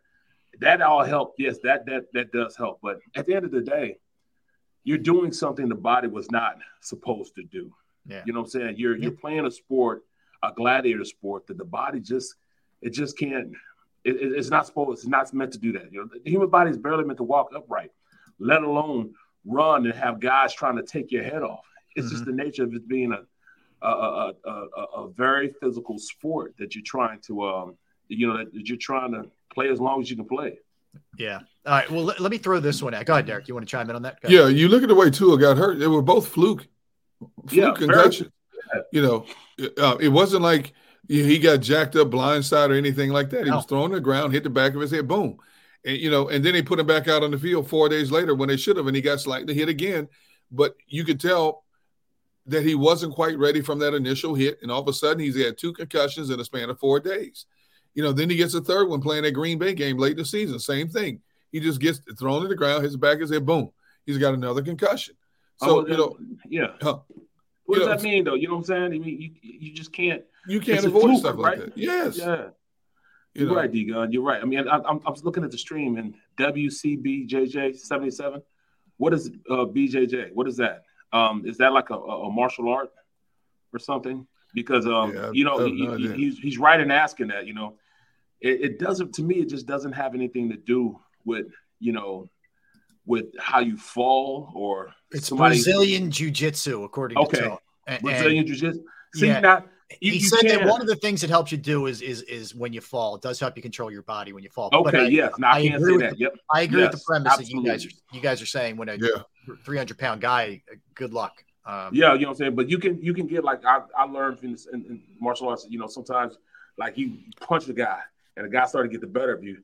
You can release somewhere and strengthen somewhere. You can throw your hips back in and you can balance back up and regain the position that you want. You know what I'm saying? That stuff comes with just practice and learning how your body can move. But no matter what Brazilian jiu-jitsu or anything, when you're falling with a 300-pound man on you, man, it's just to a hard surface, not a padded surface. A hard surface. Yeah. Adam's exploit said we need Barrett to do a martial arts demonstration. Demo? Yes. Oh, and they're trying to make fun of me. Ballerina lessons. We did have to take that also in Pittsburgh. Yeah. We had to take. You took ballet lessons? Ballet, yes, they did. Mm-hmm. We ain't wear no tutus or nothing. We ain't wear no. Don't let me find video of you out there somewhere. You guys would have needed a 3-3 or a 4-4, not a 2-2. No. We helped it with it helped us stretch and stuff like that. You know what I'm saying? Put us in awkward positions and stuff. And flexibility. Yeah, flexibility. That makes sense. All right, so a couple other things. So this is going to feed into the running back discussion a little bit. Todd McShay was on Dan Patrick and said what he's hearing and what wouldn't surprise him in the least is Dallas making a move up. So Dallas right now is sitting at 26. He says Jerry and Mike McCarthy are both itching to pair somebody with Tony Pollard, and he's hearing they're going to try and get up and get Bijan. That's what they're hearing. I told you it's the it's the perfect place for him to go. And what a storyline they could build from that. He ran in Texas. He's staying in Texas. Well, and everybody else. Yep. It's a natural. I've been saying this for weeks. This is a Jerry Jones type move. I wouldn't doubt it. And if he gets there, Eagles fans are going to be sick if that dude ends up in Dallas. But I think it's a very distinct possibility that somehow, some way, they try to make this move. Dallas is not shy. Dallas is one of the few teams that's not shy about taking a running back high in the first round. They're not. Well, he'll always be tied to us, man. I mean, there's no way around it now. He'll always be. If we don't pick up Bijan, he'll always be tied to us. You know what I'm saying? It'll be just like, BG and the safety from Texas, It'll always be tied together. You know what I'm saying? Yeah. Like right now, it's just like, we got Jalen Rager, and we had, the kid from Minnesota sitting right there. Yeah, Justin Jefferson. Jefferson. They'll always be tied together. They'll be infamous, as far as those two being tied together. To me, it doesn't. Him, Bijan being there has nothing to do with anything, but we just don't need a running back at this point. We don't. If it's not the trenches, I just don't see any reason to do that. I just don't see. Yeah, I'm with you. But that one will be interesting. We touched on this a little bit earlier, Barrett. This is a guy I love at 30 potentially, and maybe, just maybe, you can get down and go high second round. But Brian Branch is visiting the Giants today, but he already visited the Eagles, the safety out of Alabama. CJGJ, part 2. There you go. Right. He's a smaller safety, but he's more of a guy that he played the safety position, so he'll know where his run fits are because he plays the safety position. But you're more apt to put him as that slot cornerbacks type of guy. If you run a lot of dime meaning take out and just play with one linebacker and have the rest being DBs, he'd be a great addition for that. Or when they run that big nickel, he'd be a great addition for that because then you have 3 safeties in the game and only have one linebacker in the game. The rest they have DBs. But I don't know if we could do that and stop the run. And him getting drafted there, that just means you would have Reed Blankenship on the bench, and Kayvon Wallace will be on the bench, and Justin Evans will be on the bench. That'll be the only thing because you couldn't. I'm okay with that. I mean. Spring is in the air at Littleton Coin Company, and we want to help you brighten your collection. Visit us at littletoncoin.com all month long to enjoy 15% off your purchase. With a wide selection of coins, paper money, supplies, and more, Littleton Coin Company has something for every collector's taste. Use promo code SPRING at littletoncoin.com for 15% off your purchase all month long. Restrictions apply. Littleton Coin Company. Serving collectors since 1945. What's the easiest choice you can make? Window instead of middle seat? Picking a vendor who sends a great gift basket? Outsourcing business tasks you hate? What about selling with Shopify? Whether you're selling a little or a lot, Shopify helps you do your thing, however you cha-ching. Shopify is the global commerce platform that helps you sell at every stage of your business. From the launch your online shop stage to the first real-life store stage, all the way to the did we just hit 1 million orders stage. Shopify's there to help you grow. Whether you're selling scented soap or offering outdoor outfits, Shopify helps you sell. Wherever and whatever you're selling, Shopify's got you covered. Sign up for a $1 per month trial period at shopify.com/try. Go to shopify.com/try now to grow your business, no matter what stage you're in. Shopify.com/try. When you need mealtime inspiration, it's worth shopping Kroger, where you'll find over 30,000 mouth-watering choices that excite your inner foodie. And no matter what tasty choice you make, you'll enjoy our everyday low prices, plus extra ways to save, like digital coupons worth over $600 each week. You can also save up to $1 off per gallon at the pump with fuel points. More savings and more inspiring flavors make shopping Kroger worth it every time. Kroger, fresh for everyone. Fuel restrictions apply. You're not going to fight me on that one. Nothing against Reed. I can kind of live with that. You know what I mean? Hey, and if Reed crushes it and proves to you he should be the starter, God bless. You know, good. Okay. Oh, I meant to say that as a negative, but you like, okay. Not sure it's a negative. Just means you have some depth there. That's all. That's all, yeah. But I mean, is he worth that 30th pick? I mean, I put it like this: I wouldn't be mad. At the 30th pick, I wouldn't be mad at a lot of picks at the 30th pick. I wouldn't be mad to get a linebacker at the 30th pick. I wouldn't be mad to get a running back at the 30th pick. Yeah. You know, I mean, you can get Gibbs, the running back from Alabama. You get him at the 30th pick. I mean, Bijan is nice, but, you know, I think Gibbs is right up there with him as far as, in fact, Gibbs may be a better all-purpose as far as catching the ball out of the backfield than even Bijan Robinson. Yeah. You know what I'm saying? He's done more of that. He's a smaller guy. He's faster, but Bijan is just the total package. I don't know if you could put Gibbs in a position where, you know, he can be a bell cow back or a back that they run. Mm-hmm. You can run Bijan Robinson like you can't run Gibbs like that. I don't think you can run Gibbs and him be a feature back and give him more than 20, 30 carries a game. But I didn't think the same with Kenneth Gainwell. Right. But I see Kenneth Gainwell can be that back for you because he was at the end of the season last year. Well, yeah, look, I mean, I think I don't think they're done at that position. What does that mean? It could take a lot of different permutations, right? I mean, it could mean Gibbs in the second round. Could mean somebody, if they get a 4th round pick, it could mean somebody later. It could be making a trade. It could be any of those guys we discussed earlier in the week. If Mixon gets cut, if Cook gets cut, maybe they come in on a 1-year prove yourself deal because they want to go to a team that can win a championship. Let's not lose sight of that too. These guys, like the Buda Bakers of the world, want to come to a team with a winning culture and have a chance to win a ring. They're not old, but they've been in the league for a few years and they know what it's like to not be close. So maybe that's a possibility too. We've seen that before here. This is a destination spot now. I mean, I keep telling people this is a destination point for free agents because they see how things run. So for Buda to say that he picked Sirianni even before the Super Bowl as a coach that he would like to play for just goes to show how things are being run in the Philadelphia market. It has a lot to do with how they treat their veteran players for the most part. They love to make sure their veteran players are being taken care of.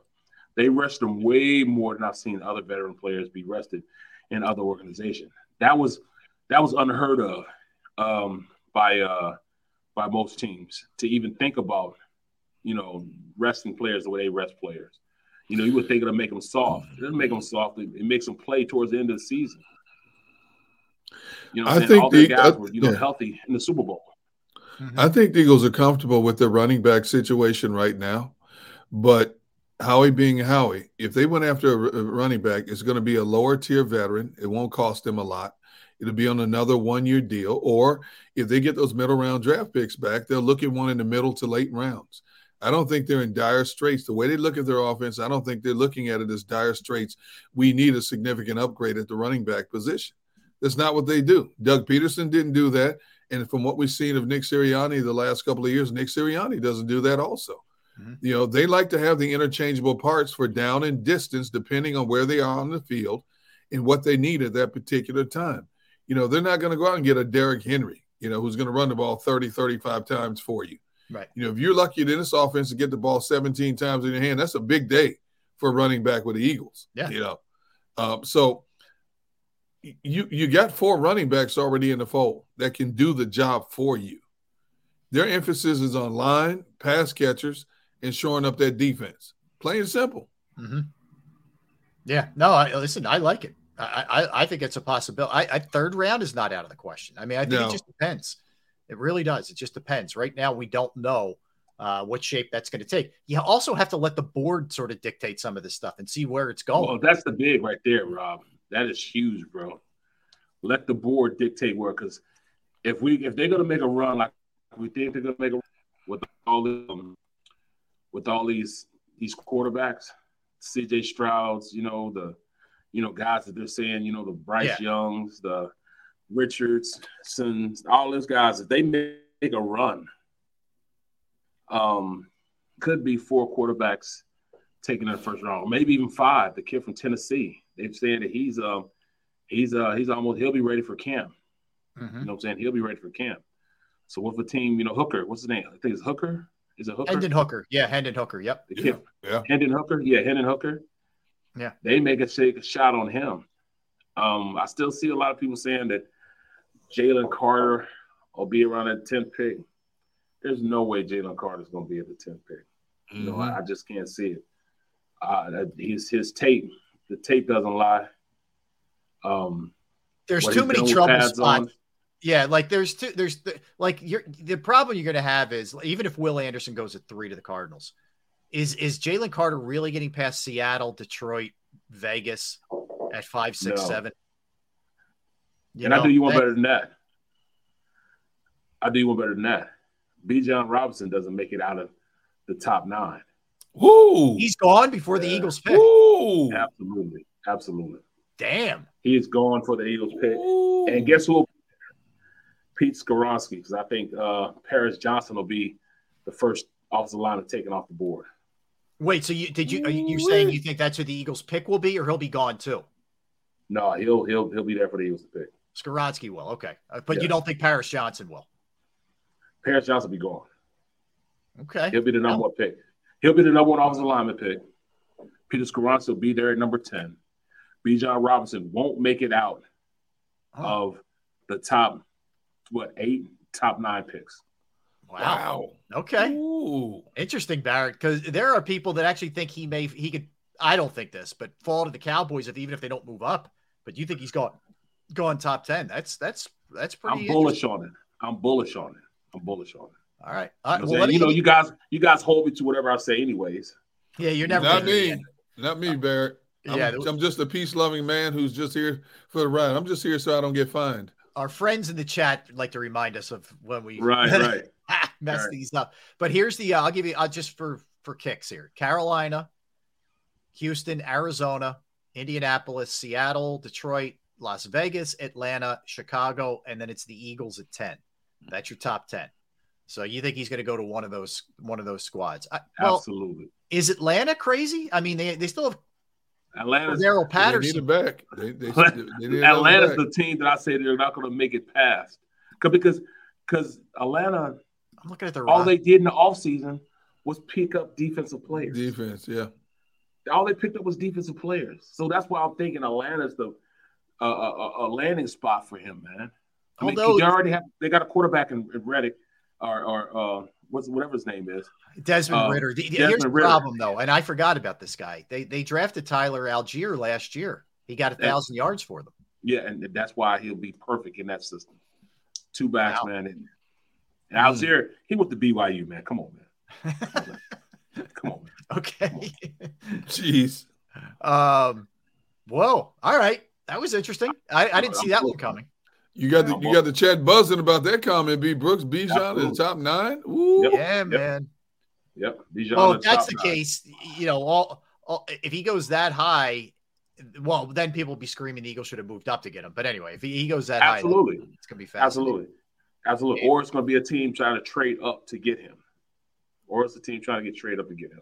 That's where Dallas starts getting itchy. Yes, absolutely. Even Houston with their second pick, right? Trying to get up there and get a guy like him, even though they got a pretty good running back, man. They need something like that. The kid Pierce, yeah. All right, yeah. That makes sense. Or maybe New England. Yeah, that sounds.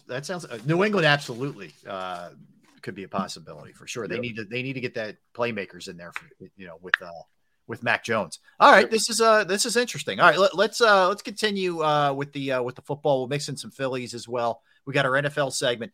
In our NFL segment, Barrett, we're going to look at our top 5 quarterback prospects, speaking of, and how we think they're going to do in the pros. In other words, so we're going to look at it and say, all right, this guy's going to have the best career, followed by this guy, this guy, this guy. So we'll do that when we get back as well. So we'll let to dig into, including the Niners fielding trade calls on Trey Lance. So we'll talk about that also. Don't go anywhere. That's Barrett. That's Derrick. I'm Rob. We are Sports Take, Jacob Sports YouTube Network. We'll tell you right now about Pro Action Restoration. Pro Action Restoration is the place that you call if a home, a business, or a property that you may own goes through the inconvenience of water, fire, smoke, mold damage.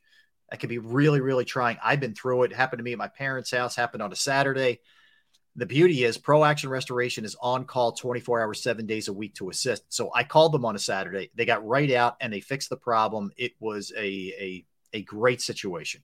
They are licensed, bonded, and fully insured. Pro Action Restoration has been serving the tri-state area for more than 2 decades, and they will work in conjunction with your insurance company. So again, it could be water, fire, smoke, mold remediation, you name it.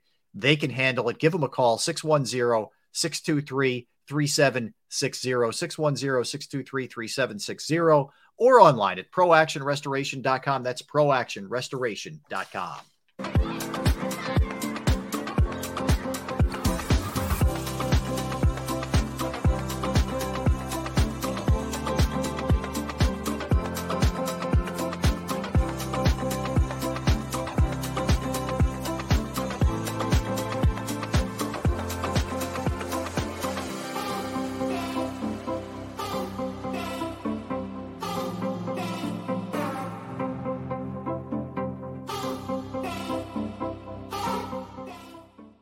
Imagine for a moment that you went to work today and when you came home, you were catastrophically injured. Your life and your family's life. That's what happened to union construction worker Mike Little. I was scared of what the end was going to be, but to be 100% honest with you, I knew I was going to be all right just by talking with Brian. In my heart, I just knew everything was going to be all right. Call the firm and find out why they say, "We got this." Call 215-458-2222. Heading down the shore, have a ball once more. Here, imaginations run wild and time stands still. Because here, you can find the best of the Jersey Shore, all on one 5-mile island. So leave the old you behind and get lost in the woods. Wild, wild, wild wood days.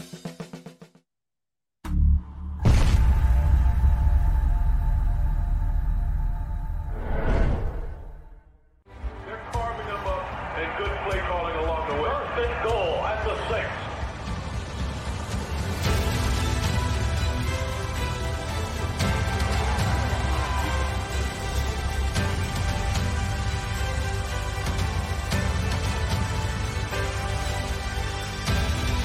On the field of life, First Trust Bank is there for you. Champions on 3. 1, 2, 3. Because Philadelphia dreams deserve a Philadelphia bank. Go to get your game on. Go for the beers. Go for the cheers. Go for the hit and the hits. Go for the stakes and the stakes. Go to get your parlay on. Go to get your party on. Go for the scene. Go for the screens. Go for the gallery. Go for the win. Go to Ocean. Visit theoceanac.com to plan your visit.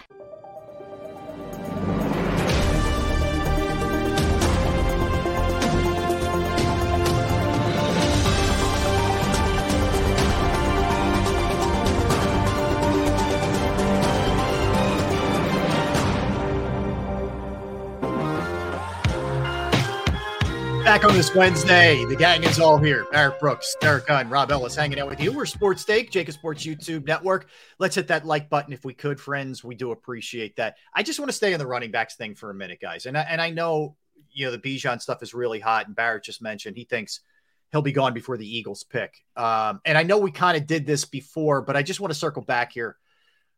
The reason I'm not super desperate to get Bijan, I don't value, like the Eagles don't, the running back position as high. I think you can get fine players later. Maybe not quite as talented, but good enough. There's two guys. I love Jahmyr Gibbs. I think for the way that the game is played these days, his ability to run and catch, I think he would fit perfectly in the NFL. The other one is Zach Charbonnet, the kid out of UCLA. I just think the dude's a beast. I mean, he was 7 yards per carry last year, playing legitimate football, not at some. And he's big. Exactly right. There's just, you can do fine, like good enough, especially because, as Derrick pointed out, you're not featuring a running back like the Titans feature Derrick Henry in this offense. You're just not. No. Well, no. Go ahead, man. No, go ahead, Brooks. That guy he's big, he's explosive, he's fast. He can't get a backfield, but I don't see him being a guy that'll be he'll be a late round type of pick, but he is good. He's one of the good backs that you can see do it. That makes him as far as you getting in the later rounds. But so you're saying Charbonnet? Who are you talking about specifically? Charbonnet? The kid from UCLA. Yeah, Charbonnet. Yep. Charbonnet. So he's trying to look up his size, which makes him. That's why I like him a lot. His size. I don't know what he ran at 40, but I just know he was very productive in UCLA. And they ran that read option to perfection because of him. But there's a lot of guys in this draft that are right there. All right, he's 6'2", 220 pounds. Zach Charbonnet. Yeah. 6'2", 220. You could take our running backs and mold them together, and they'll make one of him. You know what I'm saying? Yeah, he's a big boy. He's quick. He's explosive. Yeah. Over the last 2 years, he's had nearly 2,500 yards rushing. Yeah. Come on, man. Yep. He's legit. He's legit, man. He's a little more upright. Like the comp that some guys make is like he's not quite as big, but like an AJ Dillon strong. I think this guy actually runs it a little bit better. But see, he'll be one of those guys that won't last long because of this running style. Yep. Yes. He's a target. He's going to take some hits because he's a one contract guy, probably. Yes, he's not trying to evade you. He's trying to run through you. Right. But still, the average 7 yards a carry, and he was a red zone threat, bro. Mm-hmm. He was pounding people in the red zone. Yeah. So he's good. He's very patient too, and he's a good blitz pickup guy too. He can keep him in there on third down, for what it's worth. I like him, man. Great speed, great acceleration, runs in between the tackles, will run through you rather than around you. Great pickup for the Eagles. I just can't see him being a top pick in the draft. He can come in, and if they draft him later rounds, he'll be good. Yeah. Another guy I would think about is my guy from Kansas State, just because he fills all the boxes as far as Catch out of the backfield. Deuce Vaughn? Deuce Vaughn. Yep. Catch out of the backfield. He's a little dude. I mean, little. But what makes him different is he could be your return guy. He could come in instantly and be a threat in the punt return and kickoff return. And that's something we haven't had. Another guy we need to look at is the other kid from Texas. The backup, absolutely. Roshan Johnson. 6'2", 222 pounds. Talking about a guy that, thunder and lightning. He's definitely the thunder. He had about 800 yards, and he was behind Bijan. Yeah. Well, come on, man. Anytime you can have that many yards behind Bijan, you're good, bro. You're good. Yeah. Makes sense. Well, don't overlook this kid, Tank Bigsby from Auburn either. Oh, yeah. Here's another kid, 6'2", 210, and has soft hands. What did Eagles like to do? Throw the ball to their backside of the backfield. Here's a guy. Now, he's big enough. He's a big back. He's considered a powered back, but he's got moves to him. He's not a guy that's going to lower his shoulder and survive 17 games by taking on contact. But he can also set you up to make you miss, and he's always falling forward. And he's the perfect kind of back for this Eagles offense in terms of a back you don't have to overuse. He'll catch the ball, secure the ball for you, doesn't turn the ball over a lot. Only has average speed, like 4 or 5, but still, he's a perfect, look at Kenneth Gainwell's not a blazer, but he's efficient in what he does. And Tank Bigsby is one of those type of running backs that's going to make somebody very happy in middle rounds when they pick him up. Yep. Another guy that could be a returner is a Devon with a chain. Oh, the Texas A&M kid? Texas A&M back. Now, he's only 5'9", 190 soaking wet. He has that thundering running back style also. To be small, he wants to run through guys. But talking about breakaway speed, he runs a 4.340, can run in between the tackles, and he can also be a return guy from day one. Put him on punt return and kickoff return, instant production at those two positions, man. Yeah, we like Crash, but I think we'll like a Kane or Vaughn better. And we haven't talked about that a lot. We've looked at positions that we kind of worry about a little bit. Safety's one of them. Linebacker you're worried about a little bit. You don't quite have the depth at certain positions, and I guess you could say Boston Scott in terms of returning kicks. But do we feel good about the kick or the punt return? Like, do we feel like that's improved at all? No. From when the season ended? Has special teams been addressed enough? Well, I feel good about the kick return. I like Boston Scott as my kick return. Yeah, I'm fine with that too, I guess. Yeah. But punt return? No, why are we just fine with things? Yeah, I mean, why can't we have a guy that can break away, create instant offense, flip the field? When was the last time we had a guy that flipped the field? I was just about to ask you, when was the last time you had a returner that can do that? It was that's the last K-State guy. Because the Eagles are what they are. You know what they're going to do, basically. So you just say, okay, our wish list is not going to be met. Huh? Ever since Phil left, bro. Yes. Our wish list for the return game is never going to be what we want it to be. So what's the best that we have available? And that's why I said Boston Scott. Boston Scott would bring the ball back out consistently beyond the 30-yard line. That's all you can ask for. I mean, anybody else, 18, 22, 24-yard line. The punt return game, well, unless you happen to stumble across somebody you're not even thinking about, it's going to be Barrett's favorite guy back there again. I don't know. I don't see them improving it much, to be honest. I will say this, as it's early, right? So we're sitting here April 19th. I do not see Crash Test Covey. I don't see Sippos returning. I think they will upgrade those spots. I do. I really do. You're an optimistic man. I am. Look, they went so the stream with Press Kelly said Huff flipped the field. We had to go all the way back to Huff from Baylor, the receiver from Baylor. We had to go back that far to find a kickoff returner. That's man who got nailed on the bridge, right? With speeding, doing 100 and something on the bridge. Yep. Yeah, is it that far back that we had to go? We're talking about in the 18, 17, 18s. Yeah. Yep. Yeah. Are you kidding me? That's okay. DeAndre Carter was. He's still doing it too. But yeah, DeAndre they should have Carter. held on to him. Yep. DeAndre Carter. All right, we're getting better now. We're getting closer now. Sacred Solutions is going as far as Djax. I mean, really, since Djax Prime or Lil Think Tones about it. Sproles, that's too long. Think about Sproles is too long too, man.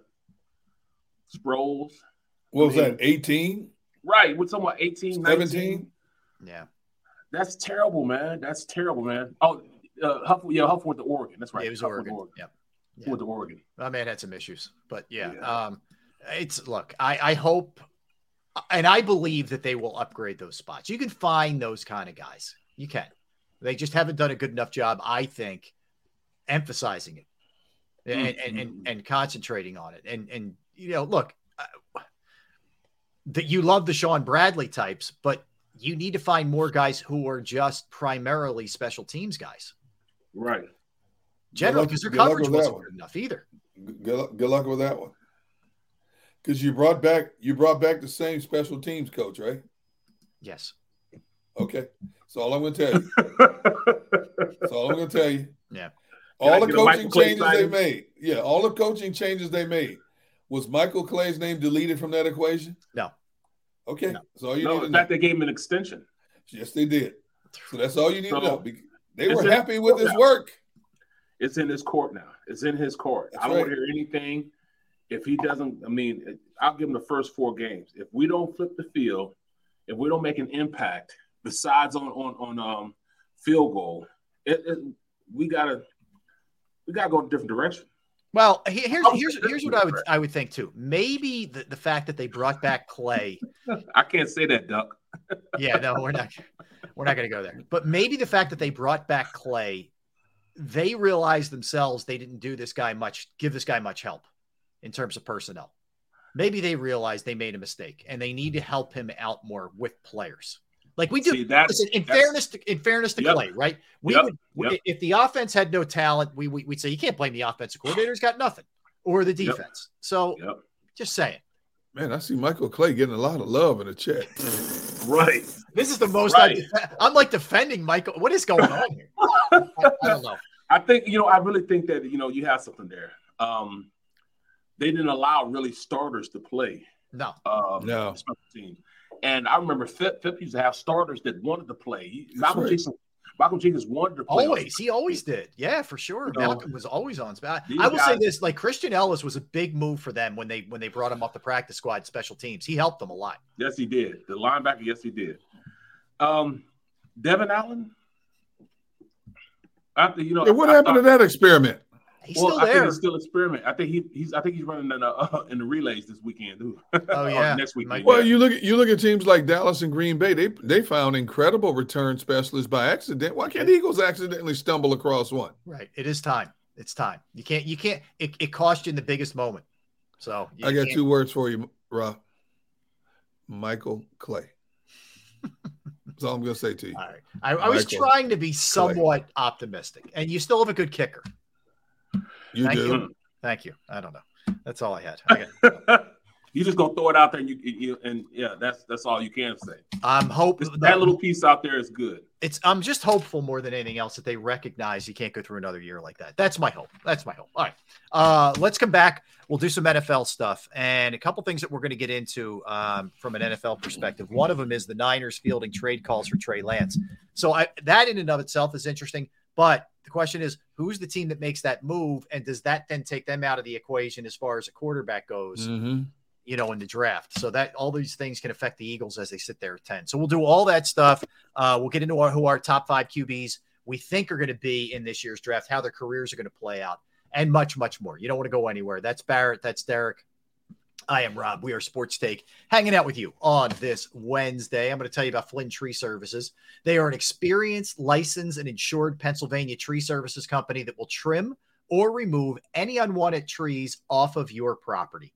They are experts at trimming all types of trees, and they serve southeastern Pennsylvania, South Jersey, and northern Delaware. They specialize in tree removal, stump grinding, as well as tree pruning. Keep in mind, we're very fortunate, at least in our area, with some really nice weather right now. It's a great time to get your trees evaluated before some of the craziness with summer storms hits. Go to their Facebook or Instagram page for more information or a sampling of their work. Give Flynn Tree Services a call at 610-850-2848, 610-850-2848, or online at FlynnTreeServices.com. That's FlynnTreeServices.com.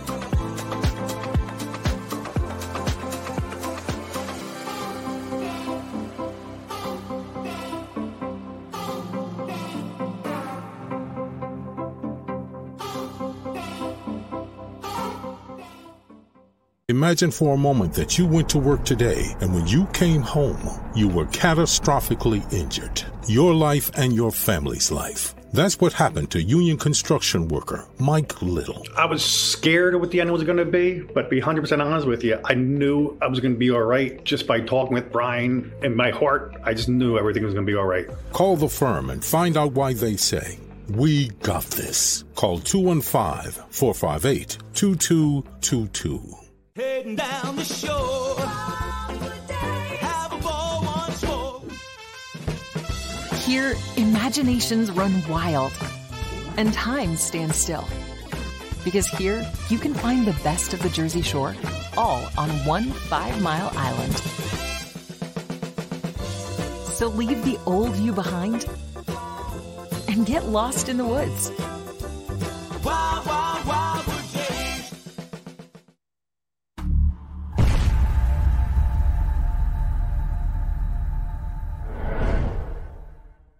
They're carving them up and good play calling along the way. First and goal at the 6.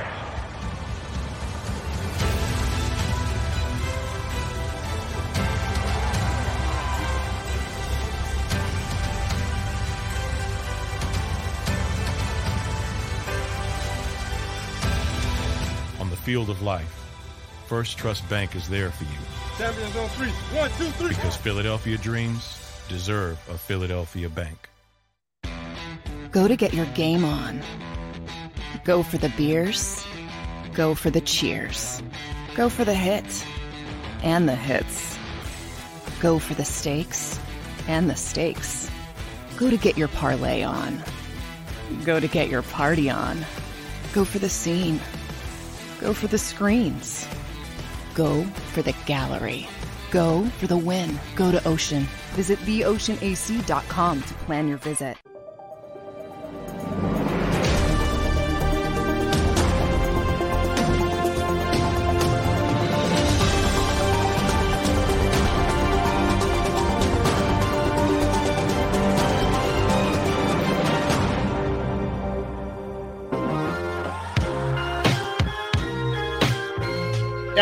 Yes, sir. Hour number 3. We appreciate you.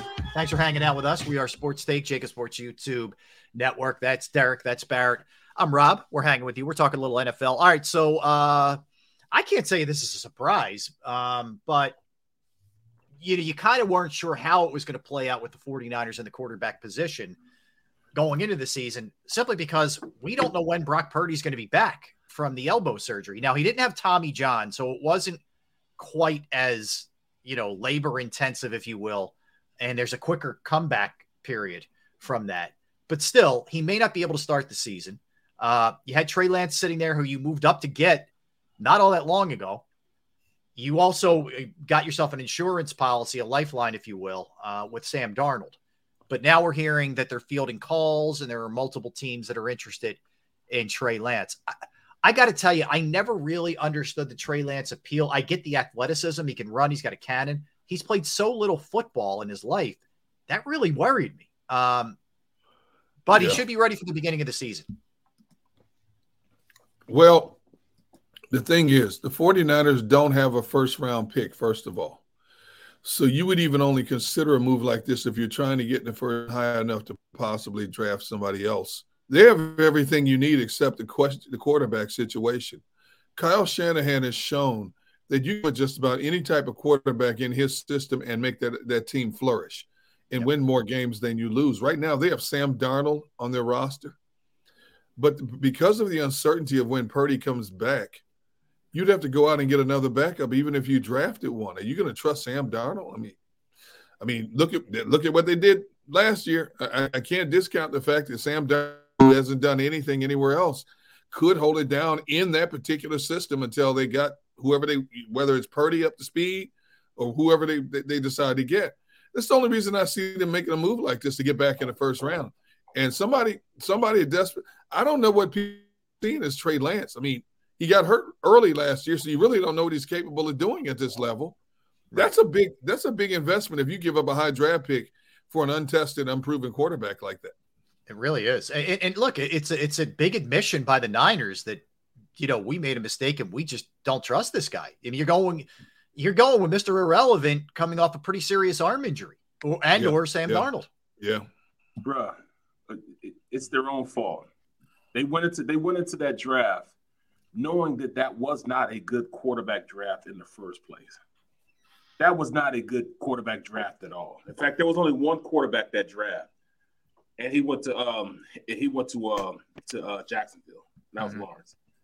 Everybody else was a crapshoot, man. So to think that they could replicate what we did and going to get Carson Wentz from that school and think that it was going to pay the same dividends, because Carson played good his first 3 years, and they thought they were getting the same type of player as Carson Wentz. They thought same body type, same aggressive nature, kind of the same history with injuries and everything. And they thought they were just going to replicate it. It's just not that easy. It's not that easy. Out of everybody besides Lawrence, I didn't see how I feel about Zach it's Wilson. been Zach. Yeah, it's Zach Wilson and Trevor Lawrence is the only one of that group. Right. So I never thought there was a good quarterback draft, and I never thought that that anybody else was going to be good in that draft. I absolutely could not stand Wilson in the draft, and I kept telling people that. They're like, "Oh no, even the Eagles tried to trade up and get him at number 2." I'm like, why? Mm-hmm. I knew he wasn't going to be a good player. Well, let me not say that. I hate to just say that. The player's not going to be good. But I just didn't see the production at BYU. Once again, BYU. I didn't know I was going to get the same production that you got at BYU. All his big plays came from him having like 3 or 4 6'3" receivers out there and just throwing it up and them going to get it. Mm-hmm. When he's running around and playing, frenetically at the quarterback position. That's where he made his plays from. It was not in the framework of the offense. So that's why I didn't see the production and why they would get him. Mm-hmm. No, it makes sense. The first 3 quarterbacks taken in that draft: Trevor Lawrence, Zach Wilson, Trey Lance. Trevor Lawrence is panned out. Zach Wilson, suspect. Trey Lance, suspect. And then you drop down. Number 11 at Barrett took Justin Fields. Jury's still out on him. And then you drop down even further at number – where was it here? I just lost it. Mac Jones went to the Patriots. And the jury's still out on him. Yeah. So you're right. It was a very suspect draft. Once you got past Trevor, nobody's really panned out. You don't know what these players are. But the fact that Trey was the 3rd quarterback taken and Zach was the 2nd overall player taken. Yeah. Yeah. Well, those are the kind of picks to get evaluators fired right there. It does. And let that be a cautionary tale this year. Some of these guys are going to be busts. No question about it. They just are. And they're still going to all be grabbed up real quick. 4 or 5 of them. There's no question. I mean, we're looking at Young. We're looking at Stroud. You're looking at Richardson, Levis. Like I'm listening last night, Barrett. I was telling Derrick and our audience that I was watching the ESPN did one of their mocks last night with McShay and Mel Kiper. And the comps they kept making to Levis, and when I'm hearing it, I'm cringing for Will Levis. It was Wentz. Kept saying there's a lot of Wentz features. Now they were saying this is pre-injuries and all this other stuff. When he was on his way to being the MVP, he's strong. He can run, he can throw, he's got a cannon, he's a little raw. And I'm like, I just heard that. I'm like, I'm turned off. Sorry. Wentz has become an adjective to think about quarterbacks now. Yeah. Because you can have a Wentz quarterback or you can have a Wilson quarterback. You know what I'm saying? Yeah. I don't feel sorry for the 49ers. I really don't. Because they made Mr. Irrelevant. What it is, let me explain to you. This is just what I perceive when I look at the 49ers and how Shanahan runs his team. It doesn't matter who he has at the quarterback position. Just as long as they run his system, they'll be successful. And I think that's his thought process in it. He can put anybody back there. He can put you back there at the quarterback position and run his system and be successful. Yeah. And that's a flawed way of thinking in the NFL these days because you need a quarterback. The quarterback has to be the focal point of your team. Like it or not, the best teams that have the best quarterbacks are usually the guys that win games. Right. The best quarterbacks wins games. They win championships. They win in the NFL, period. Eagles. You look at, Buffalo, Cincinnati. All the top-tier teams have top-tier quarterbacks. Yeah. And it's not just me saying, the proof is in the pudding. No, I agree. The teams that have elite quarterback play are the teams that usually are in the Super Bowl or in the playoffs or making their way up there. Yeah, look no further than Kansas City. Right. Yeah. Kyle Shanahan, he's an outlier. Yeah. He's an outlier in the fact that he thinks his system. You can put a no-name back there and his system will make him play better. It's working for him. Yeah. Chip Kelly tried that and it didn't work. No, that's for sure. You look at the Niners, they went from Trey Lance to Jimmy Garoppolo to Mr. Irrelevant, Brock Purdy. Those three combined, just to show you the efficiency of a Kyle Shanahan offense, those three combined to throw 30 touchdowns and only 9 picks. None of those three threw more than 4 picks in the time they played. Mm-hmm. That tells you what Kyle Shanahan thinks about the quarterback position. Would you like to have an elite quarterback? Absolutely. But if you build the team right, the way they did, look at the way the 49ers are built. Defensive line, offensive line, running back, wide receiver, DBs, everything is based on physicality with that team. And if you can just plug in the right guy to not mess it up, you can win a lot more games than you lose. And they did that until Purdy got hurt against the Eagles. This team was rolling. You think about that. They were down to the last player taken in the draft, and they didn't miss a beat because of the way that team was structured and built. Yeah. Yeah, it was crazy. And smart GMing in season to make the McCaffrey trade. A lot of things got there. Absolutely. This was interesting. So Josh Allen met with the Buffalo media yesterday and, was pretty open. He said, look, I can't keep playing the way I'm playing. I realize I'm not, I'm getting older. I'm taking a lot of shots. To me, he's the most, is reckless the right word? I think he's probably the most reckless runner out there of any quarterback that's I would say even more than Lamar. Josh Allen seeks contact sometimes, which is crazy. I'm going to be interested to see how much he dials it back, if he's capable. It's easy to sit there and say this in April, but when it gets real and you're running around, can you really curtail the way that you go about it? Because he's going to have to, or else he's going to start getting hurt. Josh Allen had 124 carries last year. He was the team's second leading rusher last year. Josh Allen is one of these guys, he'll lower shoulder and take on contact. But when he talked to the media, he said, I've got to learn to slide more. You know what that tells me? He's starting to feel those licks. Yeah. He's taking a lot of unnecessary hits. Quarterbacks are not built to do that. I don't care how much you squat and lifting. I don't care if you're built like, Hercules himself. You keep taking all those unnecessary hits, it starts to affect you in a lot of areas, man. Mm-hmm. Throwing motion, ability to scramble in the backfield, that stuff starts to catch up to you. Josh Allen said, hey, man, I want to live to see my next contract, man. I ain't out here trying to cash in on my insurance policy yet. When you been smacked around like that, man, but he also understands that and sees how the best ability is availability.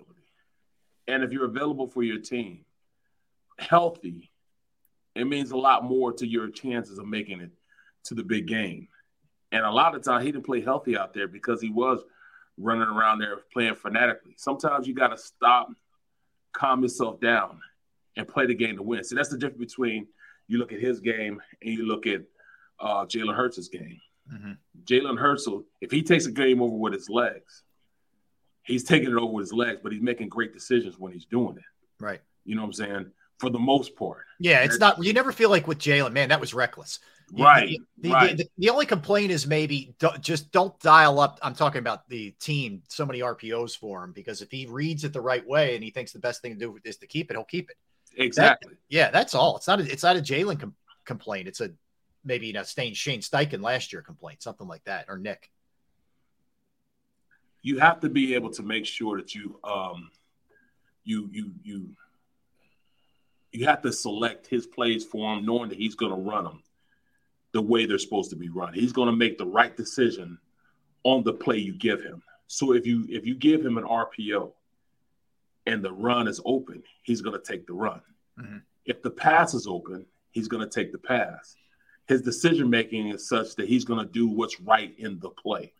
And that's differentiating him between other quarterbacks that are dual threat quarterbacks than him. Yep. You know what I'm saying? Like, you got, to me, there's three types of quarterbacks. You got a running quarterback, you got a dual threat quarterback, and you got a drop back quarterback. He does all three well because of his decision making. Mm-hmm. Some guys just run and they can't pass. Some guys can, just pass and they can't run. Yeah. He does both very, very well. And he understands within the framework of the offense how to run that offense, mm-hmm. how to make the best decisions for that offense. And if you give him a play in which the play is designed to do it and he's going to run, sometimes you got to take it out of his hands and be like, look. Yeah, we're just handing it off. We're not even giving you the option. Right. Yeah. Right. All right. This is interesting because of the teams that they're visiting. So today's the last day you can do visits, Barrett, if you're a college prospect. Yep. So two interesting ones. CJ Stroud is visiting the Falcons. The Falcons are they're sitting right now at 8. They'd have to obviously get up to 2. And there's some speculation that Houston may be open for business in terms of trading that pick. So keep that in mind. The other one is Anthony Richardson, the Florida kid, is visiting the Ravens. Now, what does that mean for Lamar Jackson? You're not drafting this kid who you're going to have to move up if you're Baltimore to get if Lamar's coming back. You got the Ravens sitting there at 22. No shot Anthony Richardson's there at 22. Right. So, what do we make of this? Due diligence or a little bit deeper? I think it could be a little bit deeper. Obviously, you got to have a trade partner. And who knows? Maybe somebody out there is piquing their interest to do business with the Ravens. And the Ravens are probably thinking, hey, I didn't think we could do this. Hey, we got to go after this. Mm-hmm. You have to have insurance policies, no question about it. But if it comes out that, and I don't know if it has or not, that all of a sudden Baltimore is now starting to renegotiate with Lamar again, then it doesn't make sense to go after a quarterback that high. You need a receiver. You need offensive linemen. You need help in the secondary. But if you've come to the conclusion that we've gone as far as we can go with Lamar, you know what? You can set out all you want. We just have to go in a different direction. But then that organization has to sit there with egg on its face because you have been adamant since the season has been over. You are committed to coming back with Lamar Jackson. Yeah. Plain and simple. And after what Jalen Hurts got, if I'm Lamar, I'm thinking, well, if he gets this, what am I worth? And I don't blame him for taking the stance he's taking. It's funny now why you can, because if you look at his health history the last couple of years, you don't know how many games you're going to be around because reckless abandon sometimes. And it's cost him over the last couple of years because these dudes squaring up now waiting for you to come across that line of scrimmage to get a good shot on you. Mm-hmm. So that's a tough position to be in. But if I'm Baltimore and somebody says, hey, man, we'll give you number 10 or 11 or 12 for this, that, I'm like, what? I never thought we could do that. Oh, we got to look at this. Go from there, see what happens. So I can't wait till the draft starts. You ain't never lied. Everything, not just us, but we in the media and the fan base talk about after the first 2 picks, it's open season. You look at any draft in the NFL, after the first 2 picks, it's like teams moving up and down, players you think are going there are not going there at all. That player you thought would be a top 5 pick slips down to 15, a player 15 jumps up to 9. That's what I love about the first round of the draft, man. It's so unpredictable in terms of what teams are thinking right now. A lot of smoke and mirrors involved. A lot of teams leak information on purpose. And I just love all the anticipation that comes with it. And this is especially because there's still teams that so badly want that quarterback. There's going to be stuff going on, man. That's for sure. It's gonna be great. It's gonna be great. Can't wait. I'm 8 days. Bro, I was just sitting back and I was looking at my draft, man, in the first round. And it's crazy, man, how this draft went in the first round. You know, I can remember when, you know, where it's supposed to go down. I couldn't believe that Warren Sapp went number 12. And he was the best defensive lineman in the draft. He went number 12. Derrick Alexander went 11. Mm-hmm. Can you believe that? Mamula went 7th in the draft. Yeah, that's Joey Gallo. I'm looking at this draft. Hugh was 16. Oh man, look at the running backs. 18, Napoleon Kaufman went to the Raiders. James Stewart at 19 went to Jacksonville. I mean, it's crazy how guys were going up and down in this draft. Corey Stringer was probably the number 3 offensive lineman in the draft. He ended up going 24 to the Vikings. Billy Milner, who sucked. Billy Milner. Yes, he went 25th to the Dolphins. Dolphins called me. Derrick Brooks was the best linebacker in the draft. He went 28 to Tampa Bay. Blake Brockmeyer, who couldn't hold my job. I mean, you know what? Let me first, y'all. Hey, I apologize, Mom. I got a potty mouth today. I don't know what's going on, man. I've been cussing up a storm. I'm sorry, Mom. My mom texted me. Language, Barrett. She did? Yes, she did. Thank you, Mama Brooks. He was making me uncomfortable. Look, Kerry Collins went number 5 in the draft. Kajana Carter, number 1, was the number 1 pick. First handoff in the preseason. Baselli was number 2. Yeah. McNair was number 3. Michael Westbrook, the wide receiver from Colorado. Went number 4 to the Washington Redskins. Yeah, Kerry Collins went to the Panthers. Yep. I mean, that draft was all over the place because of why? Everybody thinks because of the talent level? No. Because picks. All right, let me see. We'll start. Picks 11 all the way to 29. Mm-hmm. Out of those picks, 8 of them tested positive for weed. Jeez. 8 of them tested positive for weed. And so everybody got switched around because of it. The whole draft went nuts because everybody was checking, because everybody was, you know, smoking weed during that time because they thought we weren't going to get tested at the combine. So they were smoking weed. So all these players dropped and guys got pushed up because of that. I mean, come on, Mamula goes to 7? Yeah. Are you kidding me? When you have Warren Sapp, Derrick Alexander, there, Mark Fields, one of the best linebackers in the draft. I mean, come on, man.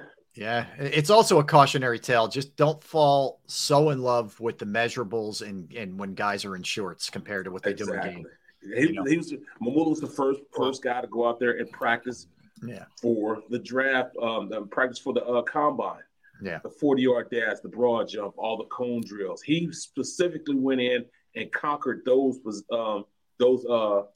type of techniques and learned how to do those things, which made him jump up because he stood out like a sore thumb with his measurables. I mean, he sat there like everybody looked at him like, ooh, notwithstanding, he was a good player. Sure. He was a really good player. Yeah, he wasn't as bad as people make him out to be. He was a good player at Boston College. His last game was against us at Kansas State. Yeah. I mean, in fact, let me tell you the story about we probably got him drafted. He had 4 sacks against us. Jeez. In that game. In a bowl game, Yeah, we had a right tackle named Jim Himilewski.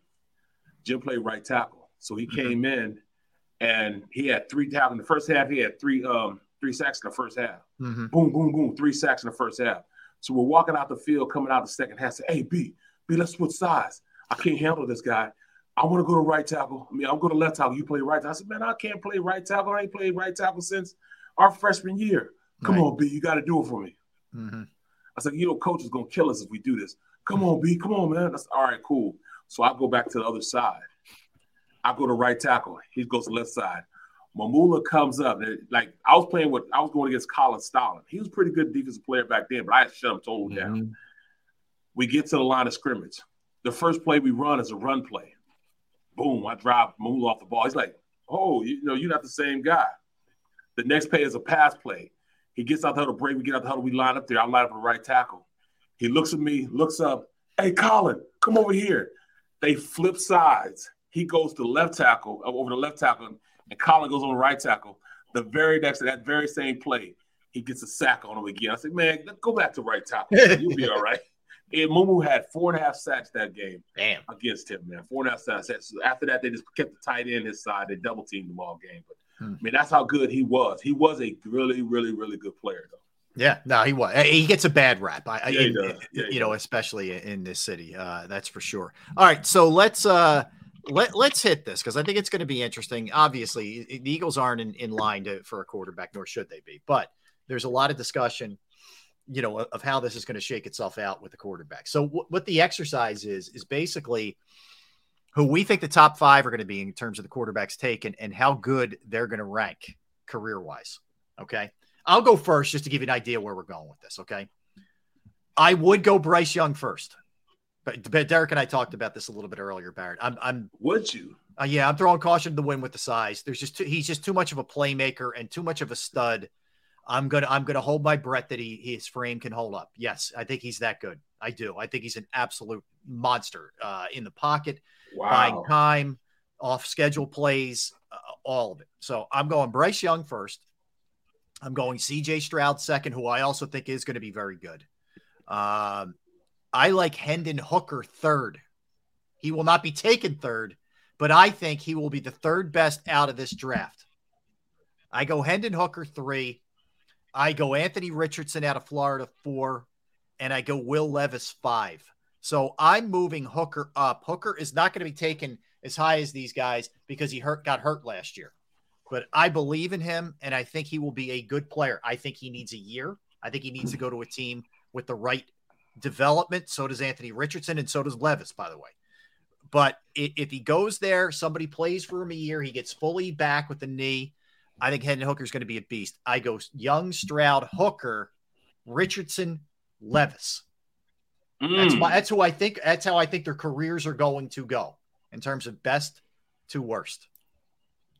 I don't trust Levis. Now, Mel Kiper Jr. has Levis as his second best quarterback.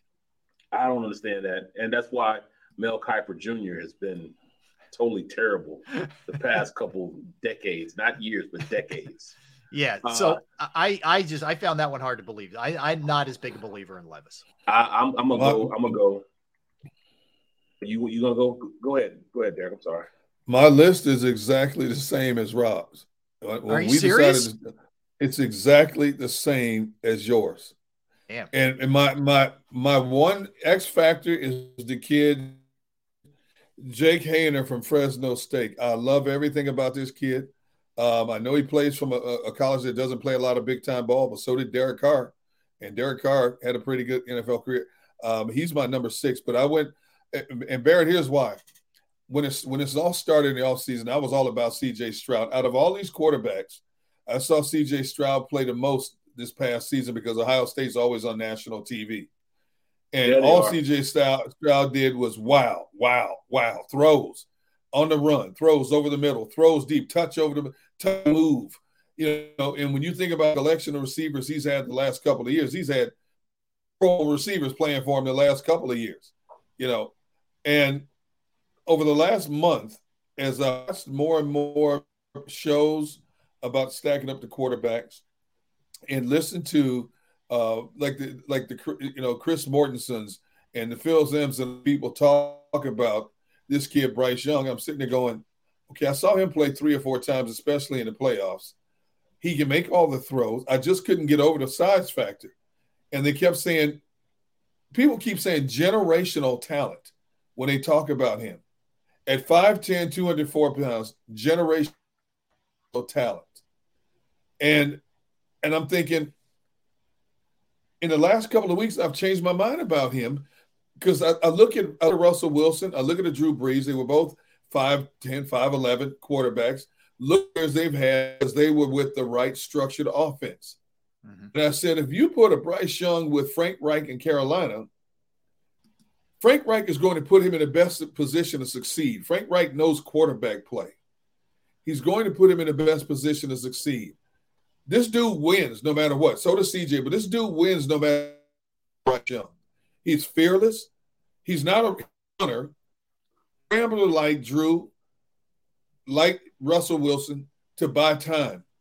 And if you give him an extra second, he will find the opening man. He will deliver a dart. And so I put Bryce Young at the top of my list, and CJ dropped down. Hooker, when I watched him play, I was like, man, this dude's going to be the first quarterback taken. And then all of a sudden I think he's going to be the best sleeper of the group in terms of getting with the team. You don't have to play right now. Play with somebody who's going to give you a couple of years cushion to sit there and watch and learn. You may have to play sporadically out of necessity because of injuries. I love the kid Hooker. I love everything about him. And then Richardson to me is the best overall athlete of the group. Yep. Just in terms of athleticism.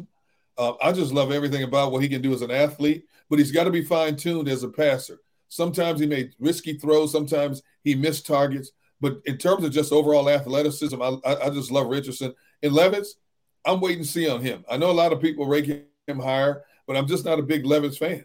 I'm just not, and who knows? He may prove me and a lot of people wrong. But but that's the way my order stacked up. As I'm sitting here listening to Rob, I'm like, okay. I'm like, boom.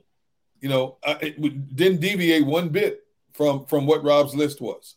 It's usually you and I are pretty uncanny with the lists. We're usually, when we do rankings and stuff, we're usually pretty close. It's crazy. It is crazy. I'm just blowing all that. Barrett is not. Yes, go ahead, Barrett. Oh my goodness, you guys. Oh man, I guess I just watch too much film, and I guess I'm getting just bombarded by film and watching it. And the more and more I watch, the more and more I see that both Bryce Young and CJ Stroud don't have much that differentiates them, how they throw the ball, their ability to win, and how good of a passers they are. I mean, to me, the race between their production on the field, to me, is almost equal. You know what I'm saying? It's almost equal what their abilities are as far as their arm strength,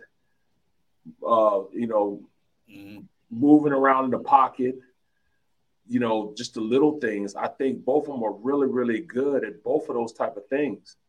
So because of that, I got to put CJ Stroud above him simply because he's a bigger guy, a much bigger guy, and he could do more from that aspect because he's a bigger guy.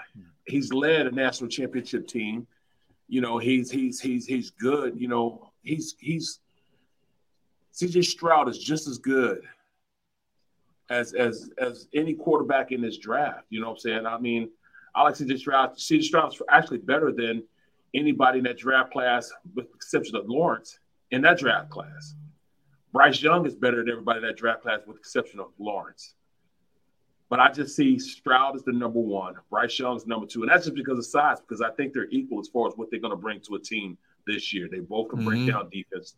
They both have evolved in an offense that can be a passing offense. Neither one of them are dual threat quarterbacks. They are straight drop back quarterbacks, which why I put CJ Stroud number one. I go Bryce Young number two. Both of them have winning capabilities. But even at number three, I still got to keep Anthony Richardson there because his size, his strength, athleticism, he runs a 4.4 40, had a 4-inch vertical leap. He's 6'4", man, 6'4", 245 pounds, has a cannon of an arm. They can teach you to do everything else. They can calm you down in the pocket. That's why I like him. And then I go Hooker because Hendon, he throws probably the prettiest deep ball out of anybody in this draft class. He is a good deep ball thrower. Oh, man, a great deep ball thrower. So his ability to see and read the defense, what they're trying to take advantage of, he is up there. But I just think that, when I look at Anthony Richardson, I just think that Anthony Richardson has more of an upside just because of all his intangibles. And there goes that dirty word, intangibles, that we use with, with our quarterback. Hurts had those intangibles and then worked on it, became a great player. I see Anthony Richardson being kind of the same way. So that's my number 3 quarterback. Hendon Hooker's my number 4 quarterback. And my number 5 is now Will Levis. Mm-hmm. I can see Will Levis being a kid that will be a guy that's going to come in and woo everybody the first time he's on the field. He's going to look tremendous on the field the first couple of times he's on the field. But then he has to get down to playing the game of football, reading defenses. And when I think of Will Levis, I think of him as a guy who it's going to take him a little while to adjust to the NFL game. Yeah. It's going to take him a little while. And I don't know if everybody has the patience that they have for that Green Bay has in their quarterbacks. I don't know if everybody has that type of patience. They let their quarterbacks mature in their system. So do I see him as a Brett Favre type of guy? No, but you're going to have the patience to develop him like you developed Brett Favre for him to get the potential out of a Will Levis. Will teams have that type of patience to wait on Will Levis to get up to speed in the NFL game? That's what I don't know, because this is a microwave type of society we want now. We want more now. So Will Levis has the ability to be very good, but will a team, take that time like they took with Brett Favre to let him develop into the passer that Brett Favre became? I think too. I will say this in Will Levis's defense, he took a beating at Kentucky. He got his butt kicked. Yeah. Yeah. And a lot of times he was playing hurt, and hit after hit after hit have a cumulative effect. And sometimes you start making mistakes that way. But that's where it also kind of reminds me of Wentz a little. But I think in his defense, if he's behind a better offensive line, I don't think we see such up and down play from him. I'll give him that. That's a tough thing for him. When I look at Levis, I think of a Baker Mayfield, a guy who's going to compete, a guy who's going to play with some reckless abandon, a guy who's going to make some plays, and a guy who's going to make some mistakes. Does that equate to consistent success at the NFL level? No. Maybe if he gets with the right team, you can hone him in and get him to eliminate some of the things that are seen as negatives. But if you don't get him with the right team, he could be that Baker Mayfield that's floating around. Everybody has these high hopes. All of a sudden he becomes a journeyman. Yeah. Or Gardner Minshew. Or Gardner Minshew. Yeah. Yeah. I mean, yeah, he is. I know you guys aren't comparing size. He's way bigger than those guys, but I hear you. Yeah. But like I said, will a team have the patience? Yeah. That Green Bay had for both of their quarterbacks? Well, all three of the quarterbacks, they had patience when it came to Brett Favre. They had patience when it came to A-Rod. Yep. And now they had patience when it came to Love. Yeah, you don't see much. You don't see patience anymore. Like, for example, San Francisco's looking to trade Trey Lance. Right. Nobody has patience anymore. Who has patience to do that, especially when you draft a guy in the first round? Yeah. I mean, they traded. The Packers traded for Brett Favre from Atlanta. That's right. I don't know what pick they got for him. Wasn't he a third round? Second round pick? He was a 2. Yeah. Atlanta took him as a 2. Yeah. Yeah. So people lost their minds when Ron Wolf made that trade for some guy named Brett Favre out of Southern Mississippi. People lost their doggone minds, and he said for a while, Sterling Sharp lost his mind. Like, what are we doing? And all of a sudden, Sterling told me a story. He said, "What are we doing? Trade for a guy, Brett Favre." Yeah, Favre. Who wants it? Favre. Yeah. Who wants a guy named Brett Favre? They already had Don Mikowski, the Magic Man. Right. And lo and behold, and lo and behold, this dude turns around and sets the NFL record for most consecutive games played for a quarterback. I mean, think about it. He was tough as nails. That dude was tough as nails. He made a lot of bonehead plays throughout his career, but that dude had an arm like a rocket launcher, man, and had that good old Southern boy, and the people just gravitated towards him. He was just a good old country boy, but man, he was tough. He was a quarterback with a linebacker mentality. That's what he was. He was country as a box of cornflakes, man. He was country, man. But man, But like I said, look at everything this kid had. First of all, also, he didn't have the coaching his first couple of years of his career. You know what I'm saying? Like, say what you want to say, but Penn State is terrible at developing talent. They can go out and recruit all the talent in the world, but they are terrible at developing talent at the quarterback position. Kentucky, not much better. So when you have a 6'4", 230-pound phenom like Will Levis come into your locker room, you should really allow this guy to develop. Instead, Penn State lost him. He left. Yeah. So they didn't develop in the way he's supposed to be developed. I think he can, and I think he will develop into an okay quarterback. Mm-hmm. But he has all the intangibles, you know what I'm saying, to be very, very good. But you're going to have some patience with him. Just like you have to have some patience with Richardson. They have all the ability in the world. They have all the talent in the world. But will they take that step like a Jalen? They got to have the same. See, we're spoiled. We got a Jalen Hurts.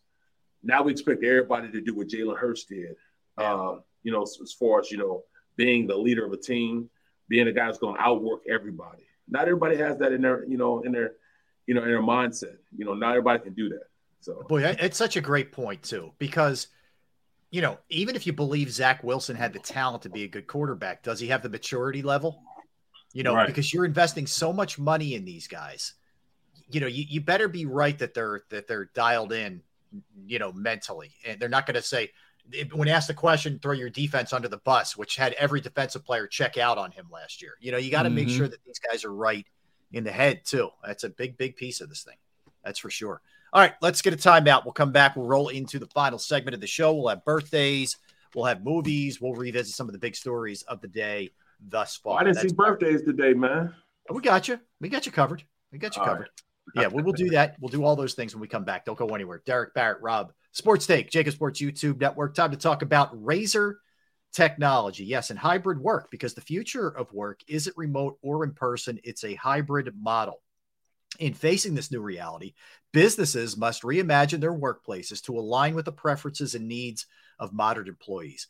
Razor technology helps businesses create a workplace that gives teams the flexibility in choosing how and where they put in their hours. Online platforms for communication and collaboration combined with secure and adaptable mobile devices are enabling hybrid meeting experiences that are nearly on par with in-person events, so everyone can feel like they're part of the conversation. Employees with strong social connections with their team report better well-being, higher productivity, and stronger retention rates. Razor technology helps growing organizations adapt to hybrid environments with industry-leading digital tools and insightful guidance that promotes efficiency and workplace satisfaction.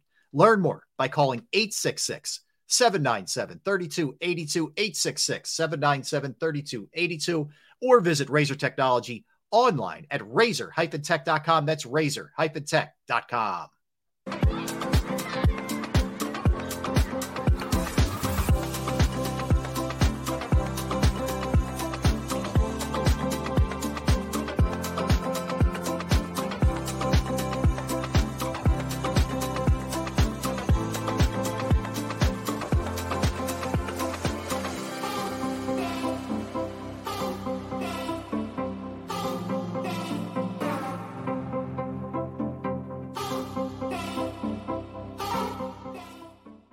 Imagine for a moment that you went to work today and when you came home, you were catastrophically injured. Your life and your family's life. That's what happened to union construction worker Mike Little. I was scared of what the end was going to be, but to be 100% honest with you, I knew I was going to be all right just by talking with Brian. In my heart, I just knew everything was going to be all right. Call the firm and find out why they say, "We got this." Call 215-458-2222. Heading down the shore, have a ball once more. Here, imaginations run wild and time stands still. Because here, you can find the best of the Jersey Shore, all on one 5-mile island. So leave the old you behind and get lost in the woods. Wild, wild, wild wood days.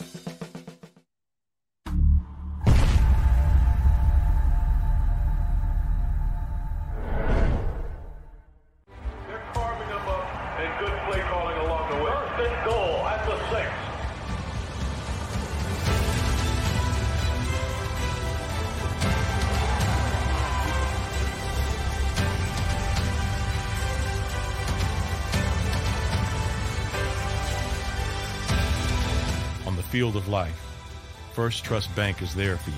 Champions on three. 1, 2, 3. Because Philadelphia dreams deserve a Philadelphia bank. Go to get your game on. Go for the beers.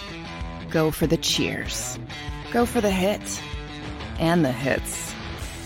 Go for the stakes and the stakes. Go to get your parlay on.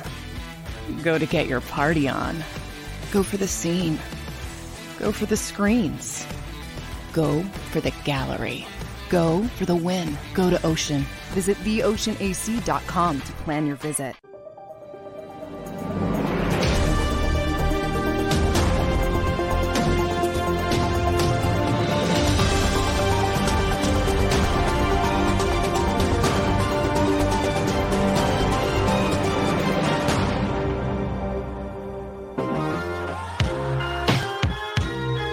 Hanging out with you guys on this Wednesday.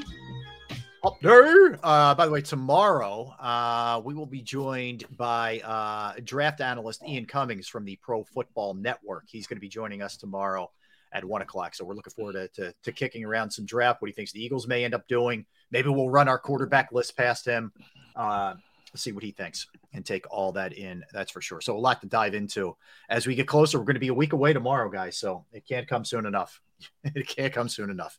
That's for sure. And we'll see what moves the Eagles end up making. All right, let's do some birthdays, and then we'll swing back to a couple other stories I didn't get a chance to hit with you guys. Two of my teammates, man. Yeah, you do have a couple of teammates. Yeah. Yep, you do. Troy Polamalu. Let's start with that one. Okay. One of your former guys. What did I rate? He's 42 years old. 42, right. Yep. Right. I got some stories about him, bro. But yeah. Troy, man, he's a great dude, man. Great dude. And another guy I played with, Aaron Smith, turns 48. Oh, there you go. A. Smith was one of the best 5-technique, 3-4 defensive linemen I ever played against. Practice against him was easy. It was harder to practice against him. I get in games, and it was easier because he's such a beast, man. That's how good Aaron Smith was. He was a beast. Yeah, no question. All right, I'll give you a former Eagle who was a very good player in his day, Keith Jackson. Yep. Yeah, born on this day in 1965. Keith Jackson played from the Eagles from 88 to 91. Unfortunately, left when Norman Brayman wouldn't pay anybody. He went to Miami. He signed a 4-year. Think about this. This was a big deal back then. 4 years, $6 million deal in 1992. How about that, man? Living large. Yeah. And he was on that Green Bay team that won it with Reggie. He was on that Super Bowl 31 team, was Keith Jackson. So I think he's back. I think he does Oklahoma Sooner games on the radio. I think he does some stuff for them, like either pre and post, or he does color analyst at work. I'm not sure exactly. But Keith Jackson. All right, let's hit a couple other ones. James Franco, the actor, director, producer. He's 45. Really good actor. Yep. Hayden Christensen, who was in some of the Star Wars stuff, is 42 today. Maria Sharapova, the retired tennis player, is 36. She was 6'2". Was she that tall? And she was ranked number 1 in the world when she was 18 years old. She was a great player for a long time. Yeah, can't teach tall. Only one of 10 women. Only one of 10 women in the history of tennis to win the Grand Slam. Wow. I can't remember if she was strong or not, but Oh yeah, she was. Yeah. No. In case you guys were wondering. In case you were wondering. You just walked right into that one. Yes, quite strong. It's so easy, man. It's yes. Well, let's transition into an old school strong. Jane Mansfield. Do yourself a favor and do a search of Jane Mansfield from back in the day. Oh yes. All I'll say. Yes. She is her daughter is Mariska Hargitay of SVU, Law and Order SVU. That's her daughter. Yo, you're right. Oh yeah. Strong. Yes, very strong. Quite strong. Ashley Judd is 55 years old. Yep. Kate Hudson is 44. This is a strong list. We have a strong birthday. Yep. Goldie Hawn's little girl. Candace Parker is 37. Yep. Look at his face, but he's grinning more today, and he's grinning in a long time. I can't help where they were born. I'm just giving you birthdays. That's all. Wow. That's it. That's all we're doing. Not strong. Dudley Moore was born on this day, 1945.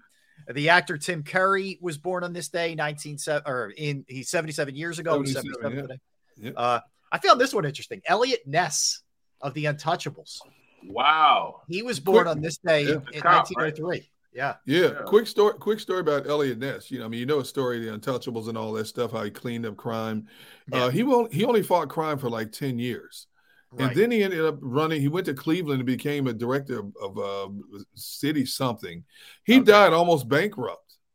And he co-wrote the book, The Untouchables, with some other guy. The book did not release until after he died. It released shortly after he died.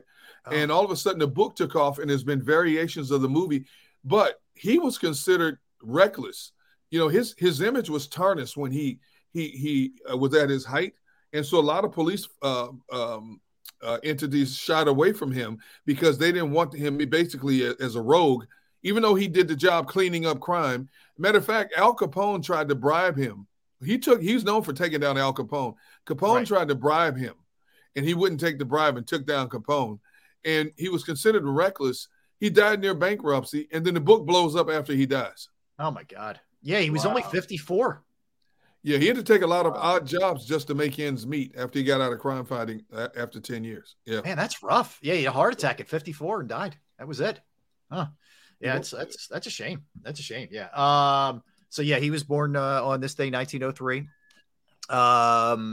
Jesse James, I don't even know what you call him. Reality. West Coast Choppers. Yeah, what I'm saying? Great mechanic, man. Great mechanic. Yeah, he's 54. Joe Mauer, the retired baseball player, is 40 today. Dick Sargent, who played on Bewitched, he was the husband on Bewitched. There was like 3 different ones, but he was one of them. Really? Was born in 1930.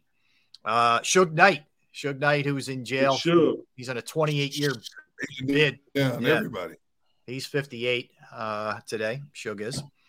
Kelly Olynyk, the NBA player, is 32 today. Who did I miss? That's all I got. What do you got, Gunner? Shannon Lee, Bruce Lee's only living child, is 54 today. Jennifer Taylor from 2.5 Men and Waterboy is 51. Strong, very strong. Oh yeah. Here's an interesting one. Here's an interesting one. Luis Miguel is considered Frank Sinatra of Latin singers. The youngest person ever to win a Grammy at the age of 14. Oh, won a 14? Grammy at age 14 years old. Won a Grammy. Yep. Jeez. Yep. Then you have the great actor Hugh O'Brien, was born on this day. The great boxer Alexis Arguello, who was the title holder in 3 different divisions, he was a bad man. Died of suicide. He became the mayor of Managua, Nicaragua. Ended up dying by way of suicide. Bill Rafferty is 80 years old today. Oh, my God. Chris Collins, a son of Doug Collins, who's now the head coach of basketball at Northwestern, is 48. And former NFL great Jack Pardee was born on this. Yep. Remember him. Remember Jack Pardee, yeah. They're good ones. All right, let's hit some hit some movies. Sorry. My Big Fat Greek Wedding, 2002. Very funny. The father with the Windex was the greatest. Oh my goodness, bro! When she was walking across the street, bro, that had to been. Come on, man. There's a lot of good, a lot of funny stuff from that one. If you haven't seen it, you should check it out. Scorpion King with the Rock. The Rock, great movie. Also, I can't believe that was 2002. I didn't say it was that long ago. Yeah. This movie was okay. It was kind of weird. Bradley Cooper and Ryan Gosling. Place Beyond the Pines. Yeah. It didn't really hit the mark for me. I thought it was kind of meh. But that's all I have movies. The only other one I have is The Substitute with Tom Berenger in 1996. He was a former mercenary. Went to was a substitute high school teacher, and he was planted there. Him and his former mercenary buddies trying to take down some kind of ring, and the stuff he did. All these kids in this roughneck high school tried to take advantage of them, and he put them in their place. Yeah, he was good. Pretty good one. Yeah, he was good in that. All right, so the other thing I wanted to throw at you guys, you remember the NFL is now allowing players to wear number 0. Okay. So apparently the Eagles are already either at the pro shop or online, I forget which, are already selling Kenneth Gainwell number 0 jersey. So it looks like Kenny Gainwell is going to be sporting the number 0 for the Birds. So it was only a matter of time. He better put up a 1 and like 3 zeros behind him this season. I hear you. Yeah. Giannis has been upgraded to questionable from doubtful. I think he's absolutely playing. Giannis playing tonight, dude. Yeah, they're down 0-1. He's playing tonight. There's no question. I'm gonna tell you something. I've seen that dude take some shots that keep a good man down. He gets up and keeps playing, man. I don't know if that Greek blood in him or what, but he doesn't stay down long. I don't know what big fat Greek wedding, yeah. That dude is tough to be as lanky looking as he is, but you can tell he's muscular. But that dude, man. I can't wait to see this game tonight because that's going to be a knockdown drag out tonight. That's a big one. There's a lot. Actually, let's go over the slate one more time tonight because there's some really, I think, series swinging pivotal kind of games. I think Milwaukee's got to win this one. You do not want to go back to Miami down 0-2. No. The Grizzlies, and we don't know about Ja yet. Absolutely, no matter what, have to win this game. You go back to LA 0-2, goodbye. You're done. You're done. That is toast. The other game, if it's even close, I'll be surprised. The Nuggets, I think, will just run the T-Wolves out of the building. But I do too. Yeah. Those first two are nice on the slate tonight. They're going to be good. Yeah. You got the Lakers Grizzlies at 7:30, and then 9:00 is the Heat and the Bucks. So they're your two early. Yeah. Yep. They're the two earlies, and then of course you got the Sixers going tomorrow. As we know, that tomorrow's a good slate too. You have the Sixers at 7:30. You have Sacramento Golden State at 10:00, and then you have Phoenix LA at 10:30. I'm surprised. I would have rather like that. Yeah, I'd rather Phoenix and LA be Friday. Just give me those two games tomorrow. Yeah. I don't know. Why are you stacking them like that, man? Yeah, strange. And then game 4 for the Sixers is Saturday at 1:00. They're sort of following the same schedule that they've had. So they'll be the early game. And then, but anyway, Friday is Boston at Atlanta, game 3 of that one. Cleveland at New York, same thing. So that's 7, and then 8:30, and then 9:30 is the Nuggets and the Timberwolves. That's the schedule for those games. But yeah, the NBA playoffs so far have been good. And they're just going to get crazier as we keep moving ahead here. You see that fan is suing Bradley Beal. If you remember, he was like yelling at him, "You cost me my bet," all this other stuff. Beal kind of grabbed him and he hit his buddy and threw his hat at him or whatever. He's suing the guy. The guy's suing him for $50,000. For what? For what? Nothing. For next to nothing. For nothing. Yeah, just nonsense. The money he's spending in lawsuits, in a lawyer, he's not going to get anything out of it. You just wasted money, dude. Yeah, it's crazy. It's crazy. But hey, look, that's what we do. We're a litigious society. That's for sure. All right. Goodness. So as we mentioned, tomorrow we'll have Ian Cummings, who will talk to us about the draft. He's a draft analyst. We'll chat with him. We'll have some other surprises for you tomorrow as well. Want to thank Tone DeShields. Tone, great job producing the program as always, and phenomenal work from our chat section. Great work. We're always entertaining. Good questions, funny comments, all that good stuff. We appreciate you. Appreciate everybody streaming. Ooh, that's a good debate though, right there. Everybody listening. What's that? Westbrook. Who's better, Westbrook or Shady? It is a good debate. It's a very good debate.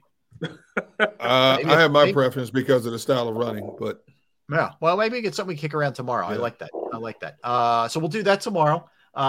Stay tuned. You have the National Football Show with Dan Cilio is coming your way right now, and we're back at it same time tomorrow. So we appreciate everybody hanging with us, and we're looking forward to seeing you at noon Eastern tomorrow. For Derrick, for Barrett, I'm Rob. We are Sports Take. Thanks. Go for the beers. Go for the cheers. Go for the hit and the hits.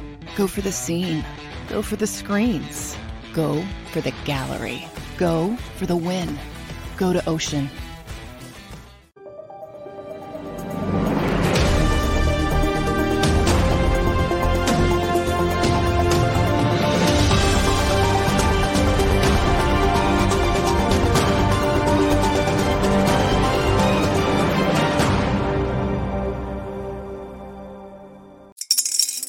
Spring is in the air at Littleton Coin Company, and we want to help you brighten your collection. Visit us at littletoncoin.com all month long to enjoy 15% off your purchase. With a wide selection of coins, paper money, supplies, and more, Littleton Coin Company has something for every collector's taste. Use promo code SPRING at littletoncoin.com for 15% off your purchase all month long. Restrictions apply. Littleton Coin Company. Serving collectors since 1945. Without the ones like you, who work tirelessly to keep things running, everything would suddenly stop. Hospitals, factories, schools, and power plants, they all depend on you. No matter the weather, emergency, or time of day, you're the ones who get it done. At Grainger, we're here for you with professional-grade industrial supplies. Count on real-time product availability and fast delivery. Call, click Grainger.com, or just stop by. Grainger, for the ones who get it done.